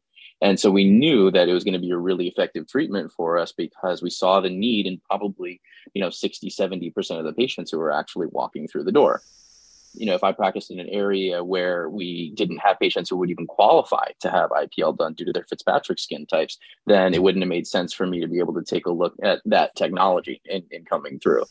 So I think you made a really good point. Let's, take a look deep at your patients first. Yeah, we also. I think Alan has a question here. You're raising your hand. I don't have a question, Perry. You know that I got this stuff. So Perry and I, we bought this gadget, 4 years ago. I'm on my last payment, Perry. Well, that's good. Yeah, I know. We walked up to the booth and I negotiated it for you. You should be thankful. Yeah. Well, he did. Now, I guess what bothers me, guys, is we now have the approved version. Well, when Perry and I bought it, there was no approved version, and they didn't say something like, well, this isn't FDA approved, and later we're going to make one that's FDA approved, and we're going to make it look like you guys are all dirt. Because you bought one the M22 model before. 4 years before. And all of you guys are coming on going, oh, look. No, Perry and I, well, Ray and I have been doing this for 4 stinking years.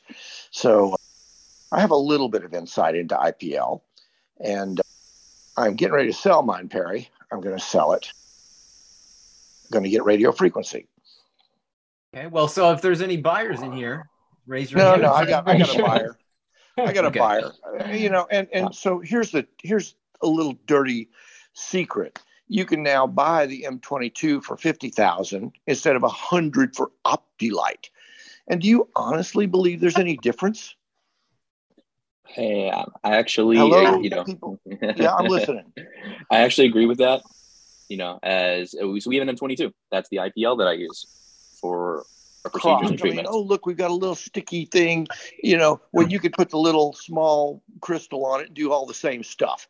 I've been doing the same stuff for 4 years, and everybody's all excited. And people around town, they say, oh, that Panzer guy, he's got the M22. It's not FDA approved. Well, okay, so your OptiLite's approved for targets to targets, big whoop. And you got half the filters I got, big whoop. And you paid twice the price I paid, big whoop. But I'm sorry to come in and take over, but the truth be known, IPL doesn't hold a candle to low level light, not a flickering of a candle. We'll talk about it. Low level light. So what is LLLT? I think that's by is it Marco? Yeah, the red mask thing that goes over your head. What give us the science on it? What is your? Oh my God, you don't know the science on it. Okay, so it was developed by NASA in a space program. Okay, it has believable utilization. Now, think about this for a minute. Espeon has a unit that is low level light and an IPL, which they sell for about $40,000, while all you folks are out there screaming for a $100,000 machine, which, by the way, you think they negotiated before, Perry? They ain't nothing compared to what they're doing now. I mean, people walk in there and they tell them it's like $180,000 and they want to get it for 80.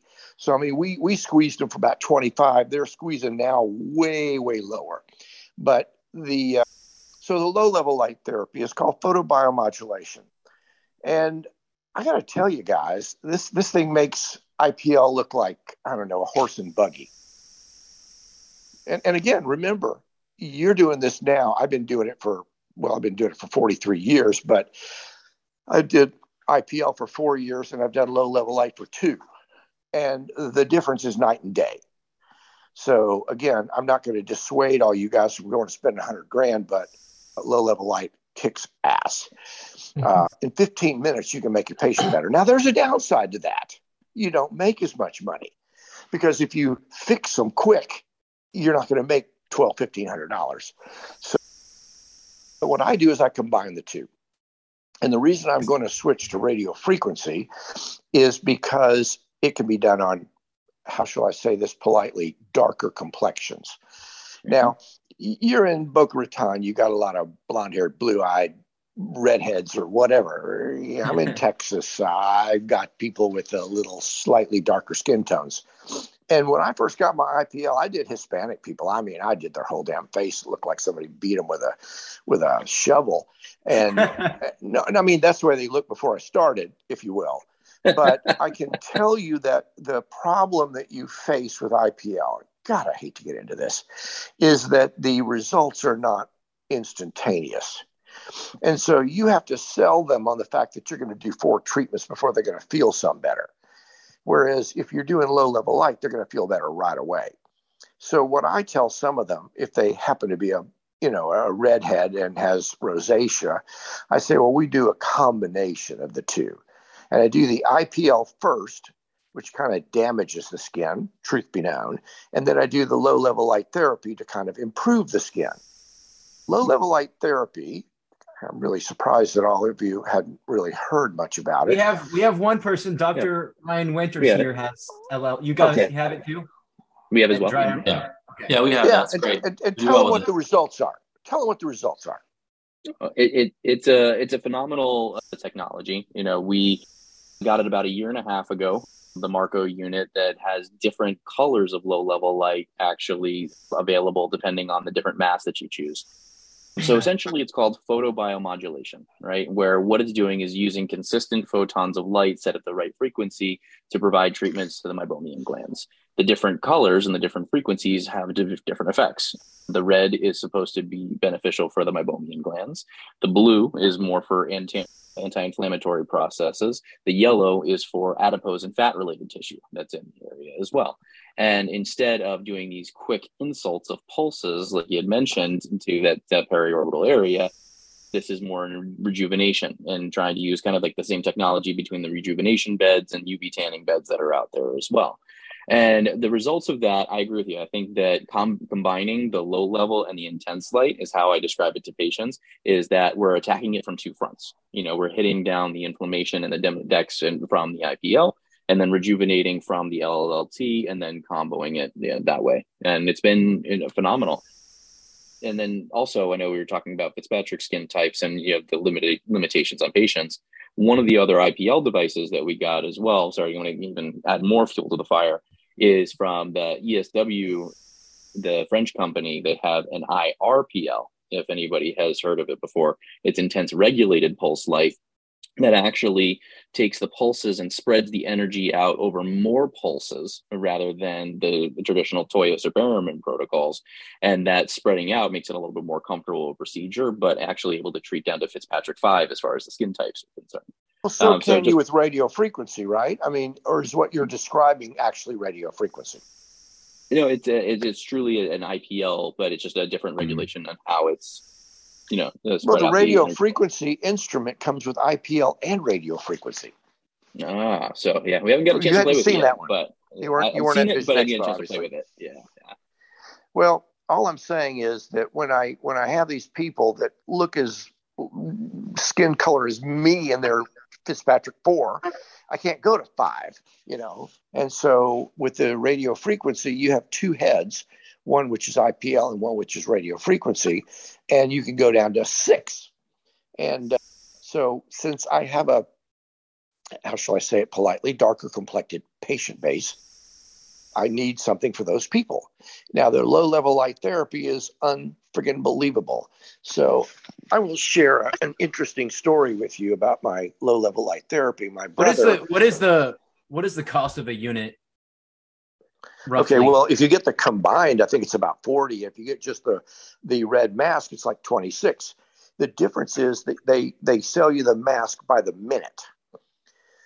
So it costs per minute charge? Yep, you have to buy $1 a minute. But the lights only last so long. So many use. But no, they have a dongle on it. It's not got anything to do with how long the damn light would last. The light would probably last a year, but they put a dongle on it. Yeah. So exactly. But let's be truthful, Perry. Do you want a company that sells you a one-shot wonder and goes out of business, or do you want a company that's still in business? And so if they sold you a mask and you could use it for the next 5 years, they would probably go out of business. We have seen many, many one-shot wonder companies, and they have to have a consumable or they won't be in business. Now, I'm going to tell you guys what's coming, and I'm not trying to get off the subject. Low-level light is going to be used for dry macular degeneration. It's going to be used for myopia control, and it's just unbelievable. It's unbelievable where this is going to. Okay, now, so what I was going to tell you was that the difference is that you can make the person happy on the first visit. I've been doing IPL for 4 years, and nobody walked out happy on the first visit. If they were, it was placebo, because it does take time for those vessels to constrict. And so does IPL work? Absolutely. Is it the one-shot wonder that Dr. Perriman or Dr. Toyos or Dr. Epstein used to promote it as? It is not. It is a process, and people aren't always interested in a lengthy process. I do the low-level light in 1 week. Okay, now, I don't make as much as you make on the IPL, although I have an IPL. But I just find that if I look at those lids and they don't have a single red vessel on them, I'm going to have a little tougher time finding the placement for the IPL compared to low-level light therapy. Now, if you look at low-level light therapy, it's currently used by the hair growth companies. they sell that Capella cap for $2,000. Bosley sells a cap. It grows hair. If you look at Tommy Copper, they're selling it for your knee, for your back. This is not voodoo. This is not voodoo. This is real, and it works fast. I did 4 of them today. Okay. So, I might do 4 of mine and make what you all make on 2 of yours, but my staff can do mine. I mean, so Alan, you're saying that works really well. Which kind of disease processes do you find it most helpful for? Obviously, it sounds like it works in your practice very well for MGD. You're gonna freak when I tell you what I'm gonna tell you. Okay. Whole show of hands. How many of you test osmolarity? No hands. What a surprise. Okay. No, so, we got a few. We got a few here. People just want to put in the chat who does Tier Lab or Tier Osmolarity. Okay, we'll find out. So here's what I'm going to tell you about all of this stuff. When you have a failure, and you will, okay, I want you to think osmolarity, okay, and I want you to and I'm not here to promote Tier Lab. They don't pay me anything. They don't so much as give me a free tip. I'm going to tell you that if you do not have elevated osmolarity, or if you do not have a difference in osmolarity between the 2 eyes, you have what Dr. Brill likes to call pain without stain. And when you do all the IPL in the world, all the low-level light in the world, these people will be failures. Why? Because you're not treating the right thing. You're treating the wrong thing. You might get a little bit of a kick out of the red light, but you'll get 0 kick out of IPL because you're treating the wrong thing. We've decided that everybody has meibomian gland disease. I had a lady cry in the chair today. Oh my God, I wanted to cry myself. She's 30 years old, and she comes in, she drives 35 miles for me to be the dry eye guru. Okay, now I see some things popping up. Alan, what is your protocol? Alan, what is your protocol? Okay, so I will tell you my protocol. I do my 3 little machines. Everybody gets ORA, optical response analyzer, which again, people are going to go, what the hell's that? Oh, that's that damn NCT. That's no good. Okay, fine. Now we're not going to, another day. Hysteresis measurement. Yeah. Then they do my Izon aberrometer. I can actually see how bad they see. Nobody has one of those either. I just bought another one the other day, Perry, 20 years old, and I found a lady that had one with 37 uses on it. This would be like finding a 57 Chevy in somebody's garage that's driven 3 miles. Okay. And then I do an Optomap on every single patient. Now, you all may say to me, Optomap, humbug. Okay. The reason I do an Optomap on every single dry eye patient is I do not want them claiming that I have injured them. Okay, so go ahead and laugh. Everybody gets an Optomap or they get out the door. I had a lady the other day came in just for low-level light or for IPL, and I said, we're going to do an Optomap. And she said, no, you just look in my eyes. I said, see that door, lady?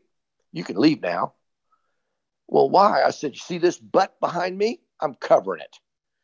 I said, and you're not going to claim that I have damaged you with my low-level light or my IPL.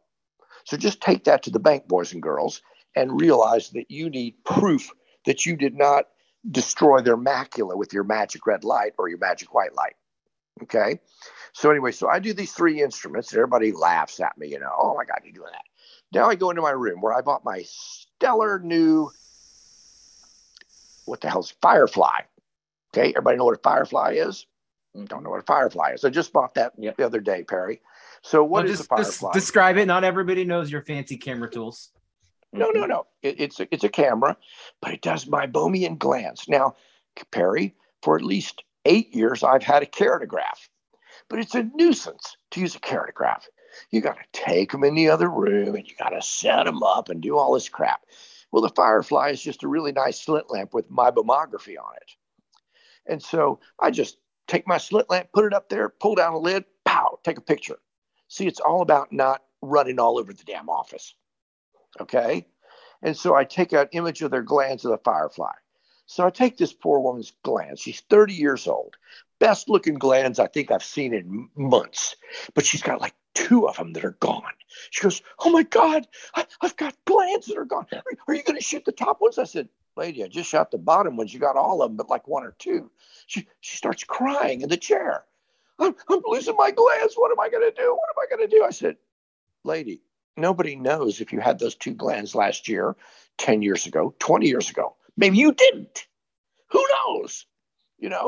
I don't know. Did anybody else ever do mammography on you? She's like, oh, well, no. I said, well, then you don't really know. None of us knows. I said, I see people with no glands that have no dry eye and people with all the glands in the world with dry eye. Another talk for another day. But anyway, so I do that. Then I do the tear lab. Tear lab is the most important test in the office, bar none. I don't care what any of you think. I don't care if Art Epstein thinks it was a number generator. I don't care what you all think. I've been using tear lab for 15 years. Okay? 15 years. So, or 10, whatever. It's a long time. So you can't tell me anything about tear lab when you used it 12 times. And so, I had a lot of arguments with our dearly departed Art about tear lab. And Art would say the following: it doesn't change my treatment paradigm. And I would say, how can that be? How can that be? And he would say, well, it just doesn't. So I'm going to tell you, they don't have hyperosmolarity. You're going to fight a very, very bad battle. If they have hyperosmolarity, I'm going to say the words, most anything will work. And so when I have people with the stupid normalist osmolarity in the world, those people respond well to IPL, low level light, Restasis, Hydra, magic drops that I sell, but they respond well. But when they have an osmolarity that is not just normal, but superb, we are all in trouble, and you just don't know it. Maybe I should shut up. I don't want to run the cold stock. No. Anyway, you get the idea. So I do the osmolarity, and then I tell them you either have or don't have rosacea. If you have rosacea, and you guys are going to be doing IPL on tons of people without rosacea. So if you have it, I go in and do rosacea treatment. And yes, I use the shields. And yes, I do the lids. And all these people are afraid, I just do Targus to target. No, I do the whole damn face. If the purpose of IPL is to kill Demodex, how are you going to kill it if you're just doing Targus to Targus? Oh, doesn't that sound impressive? Why, Miss Jones, we're going to do Targus to Targus. What's a Targus? But anyways, anybody have, no, Alan, I appreciate the banter. It was an interesting discussion because I don't think many people have LLLT. So it's unfortunate. It really is. And again, I'm not saying that, in person, but I think they really should look it up. There are published studies on LLT, and I assure you it acts on the mitochondria of the cell. And I think what this kind of goes back to is just due diligence. There's not you can't hop on the bandwagon always because everyone's buying it and there's a show special and this alliance group has the deal. And so you actually have to audit financially what works for your practice. If you can't not afford the $100,000 machine, don't buy that. Maybe you need to focus your energy on getting a scribe first who can maximize your workflow efficiency in your office. That would be number one before an IPL, because you're going to need a sophisticated person to show up, do the workup, help you with the treatment, and stick around for 2 or 3 years, because good luck doing dry eye if you have rotating staff coming through. It's hard. Well, Perry, what I tell my friends when they want to buy one of these is I say, I'm going to show you how to do this for free. You take a little piece of paper and you put it in your exam room. And every time you talk to a patient about dry eye, you say, Miss Jones, if I were to get a device which would assist you in clearing up your rosacea and decrease your dry eye, would you be willing to pay X? And you can even put a little line on that piece of paper. You don't even have to write Miss Jones's name. And if you don't see any lines at the end of the week, don't buy it. I see my dad is on here. Ray, you there? Hey, Ray. Yeah, I'm out here. How's it going? I just got back from a doctor dinner, so I think you eat out every night at the doctor dinner, Ray. Well, at the academy meeting, that's true. I ate out every night. So well, Dad, we've been talking about well, let's go back in history. Why did you get Tear Lab a decade ago or more? Why did I get it? Yeah. He thought it was a mistake. I bought all his test kits. You did. They were expiring. They jammed them down our throat. We had to do something with them, Alan. I bought them and used them all. I had 40 boxes of them, and actually, I gave tell the truth, I gave you a TearLab unit. I don't recall you giving me a TearLab unit. Oh yes, you did, because they replaced it, and you had an extra one then. Yeah, we still need to invoice you on that. I have 3 of them now, Ray. 3. Okay. In any case, why did you get TearLab a decade ago? What was the importance of that before there was all this other diagnostic equipment? Well, part of the definition of dry eye dealt with hyperosmolarity, and it's still in. They've never heard that word. Don't say that word. It deals with OptiLight. See? No, not talking about OptiLight. Talking about tear osmolarity. So tear osmolarity, and it's still part of the latest DEWS definition, has to do with osmolarity. So, but it's tricky because there's other conditions you have to deal with. You can't just do it. It has to be at the right temperature. So it is a little tricky. You have to know what to do. And the thing is, if your tear osmolarity is normal, that doesn't mean that it's normal. If you have a high osmolarity, then you know you have a person with a problem. But if it's normal, it doesn't necessarily give you that much information. But Ray, would you not say that when it's normal, if there is a difference between the two eyes, that is as clinically significant as a high? Yes, so that's characteristic of a dry eye, that you will have a difference between the eyes, but you got to make sure they didn't do drops. And it's the very first test that you do before you shine lights at the people, because if you shine a light at a dry eye patient, that already could invalidate your tear osmolarity testing. So you actually have to know what to do, how to do it, and under the right circumstances. So, but it's not just one test. We do a dozen tests, and that's one of the tests. And some people like MMP9 testing, and I never really could figure out why, because it wasn't. Where's the beef? It wasn't quantifiable, and from a practice management standpoint, you did a lot of work and you made no money on it. So it has to work from a business standpoint. And at some point, I think Dave Kading was they did a study to help quantify it. But as far as I know, there's no quantifiable MMP9 test. And I think the TearLab people were going to do a MMP9 adjunct to it, but that was several years ago, and I think something is coming out. There's a new one coming. Yeah, it's already been done, Ray. It's been done for years. I mean, I talk to Benjamin Sullivan all the time, and the fact is the device is done, but it's been getting FDA approval through COVID. That's been a mess. Well, so the device is made. It's not out yet. So it's not out yet. No, I agree with that, but it's not. The problem is MMP9 is only an inflammatory marker, whereas the osmolarity is a true dry eye marker. And MMP9 may be really nice when you get a normal osmolarity and you're looking to see if there's an inflammation characteristic. But as far as the gold standard, it's still the TearLab. Well, if I see, I could tell inflammation. I just look at the eye, look at the lids, look at the eye, and that would be the kind of thing that Art would say. That's you really need a number. You wouldn't look at a person and say you have glaucoma. You would do their pressure test and look at their optic nerve.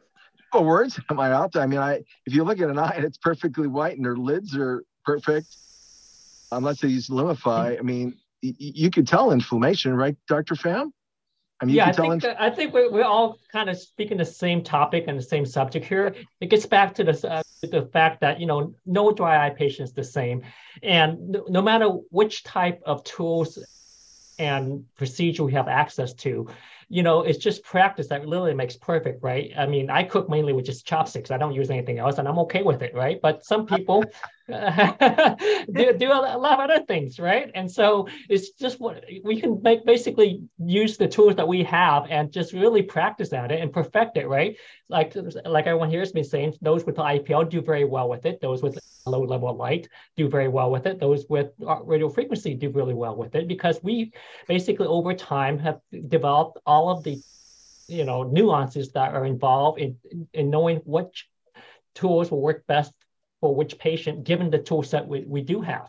And so I think this is one of the critical parameters here, is just to start something, become very good at it, and then add to the repertoire of the tools there, and not having to jump all in, right? It's really hard to become a great tennis player and do ballet at the same time, kind of. Yeah.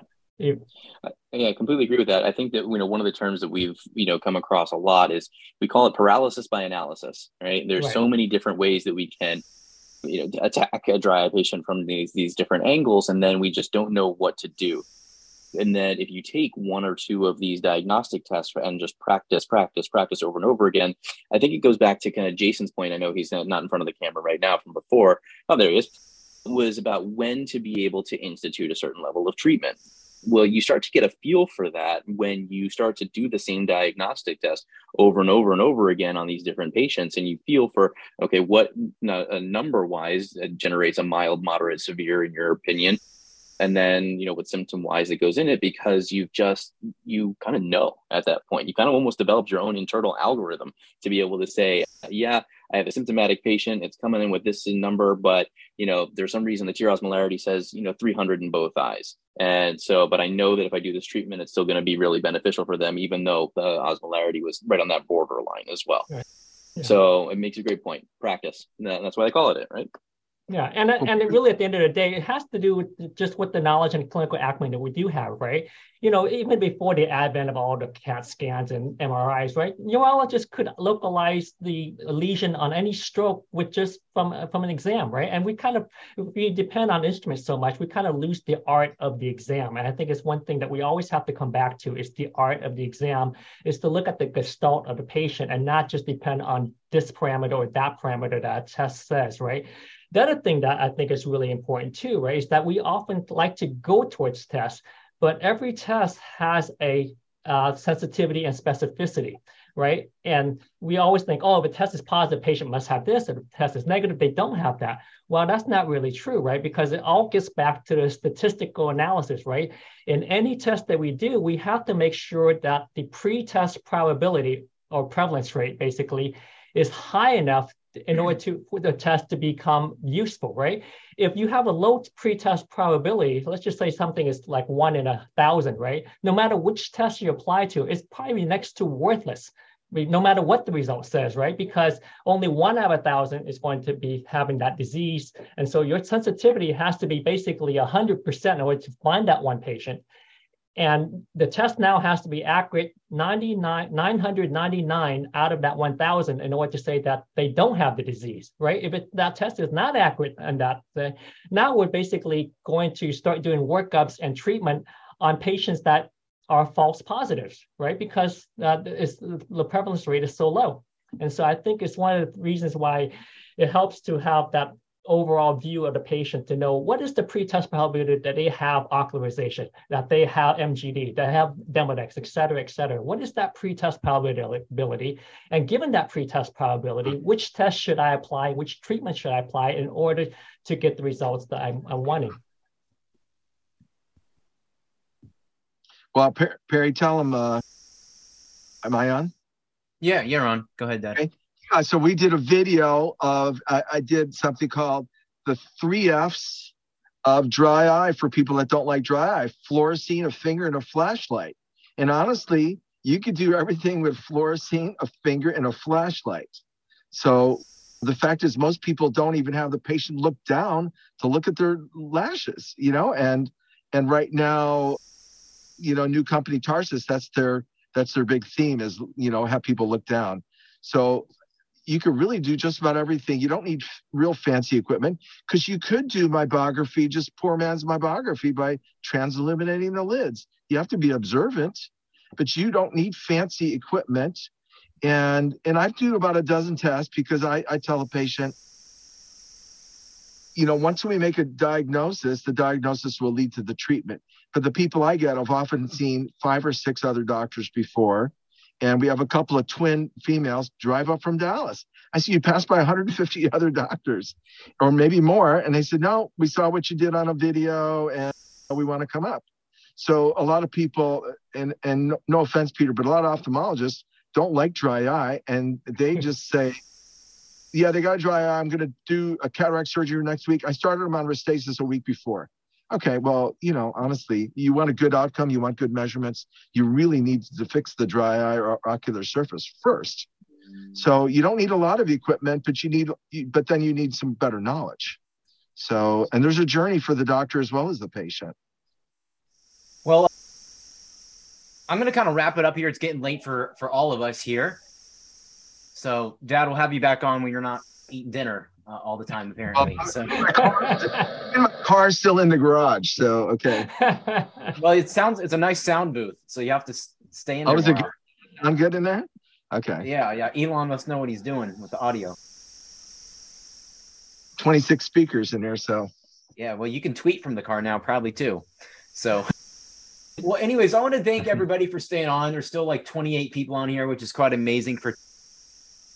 I would just want to know, did everybody find this helpful, motivating, hopefully, versus traditional, formats that we have in the industry? We're going to be doing this another 5 episodes. I don't know if we'll always have the stamina to go 2 hours, but we'll find out. Well, kind of closing remarks, Aaron, Peter, and Ryan, what can we look forward to for future episodes here and just tonight? Well, personally, for me, I find this to be extremely exciting and fun that everyone is participating and just giving us their viewpoints on dry eye. Yeah, I can definitely learned a lot tonight, both, do's and don'ts, but also getting some feedback on how you guys do a charge for some screenings, the irrigating the lacrimal sac. I don't think we do that enough, clearly, Dr. Pham. So that's something we need to look at. I don't know what the future, the next episodes are going to be, but I'm sure we'll hash it out and have a good time with it. Yeah, no, we definitely enjoyed this, and again, thank everybody for coming and being part of it. Obviously, we're here because we love talking dry eye and sharing the knowledge back and forth. What's nice about this environment is it doesn't seem like any topic is off limits. So I know we touched on a little bit of the practice management and practice pricing stuff too. So if that wants to be a focus for some of you guys during a next visit, we'll happily talk about it. If you want to talk more about what treatments are working better than others, we'll talk about it too in more depth and in detail. But it's nice to just be able to get together with colleagues. So, thanks you guys for this opportunity. So next week, I do have a little planning I've done because we try not to spend our whole life around, doing these planning the Zoom calls. We're going to have Dr. Kerry Salzberg out of Canada. I think he's near Toronto. Shepherd Eye Clinic, I think it is his name. So he has about 8 or 10 optometrists within his facility. Super state of the art. He's got a whole dry eye room. He calls it Aesthetics, beautiful website. And I think Kerry's more the business guy, optometrist. And then he has a lady, female optometrist that is kind of the dry eye guru. And so I think they're going to walk us through their practice model from kind of a revenue standpoint, workflow, how they built their facility out and things like that. Because I think, Ryan, you mentioned you can have all the fancy equipment and everything, but if you don't show the pony and the pretty shiny cars with the rims, nobody's going to know what you do. So 100%. Great. Anyways, thanks everybody. Signing off here. Have a great evening here. Thanks everyone. Bye-bye. Bye.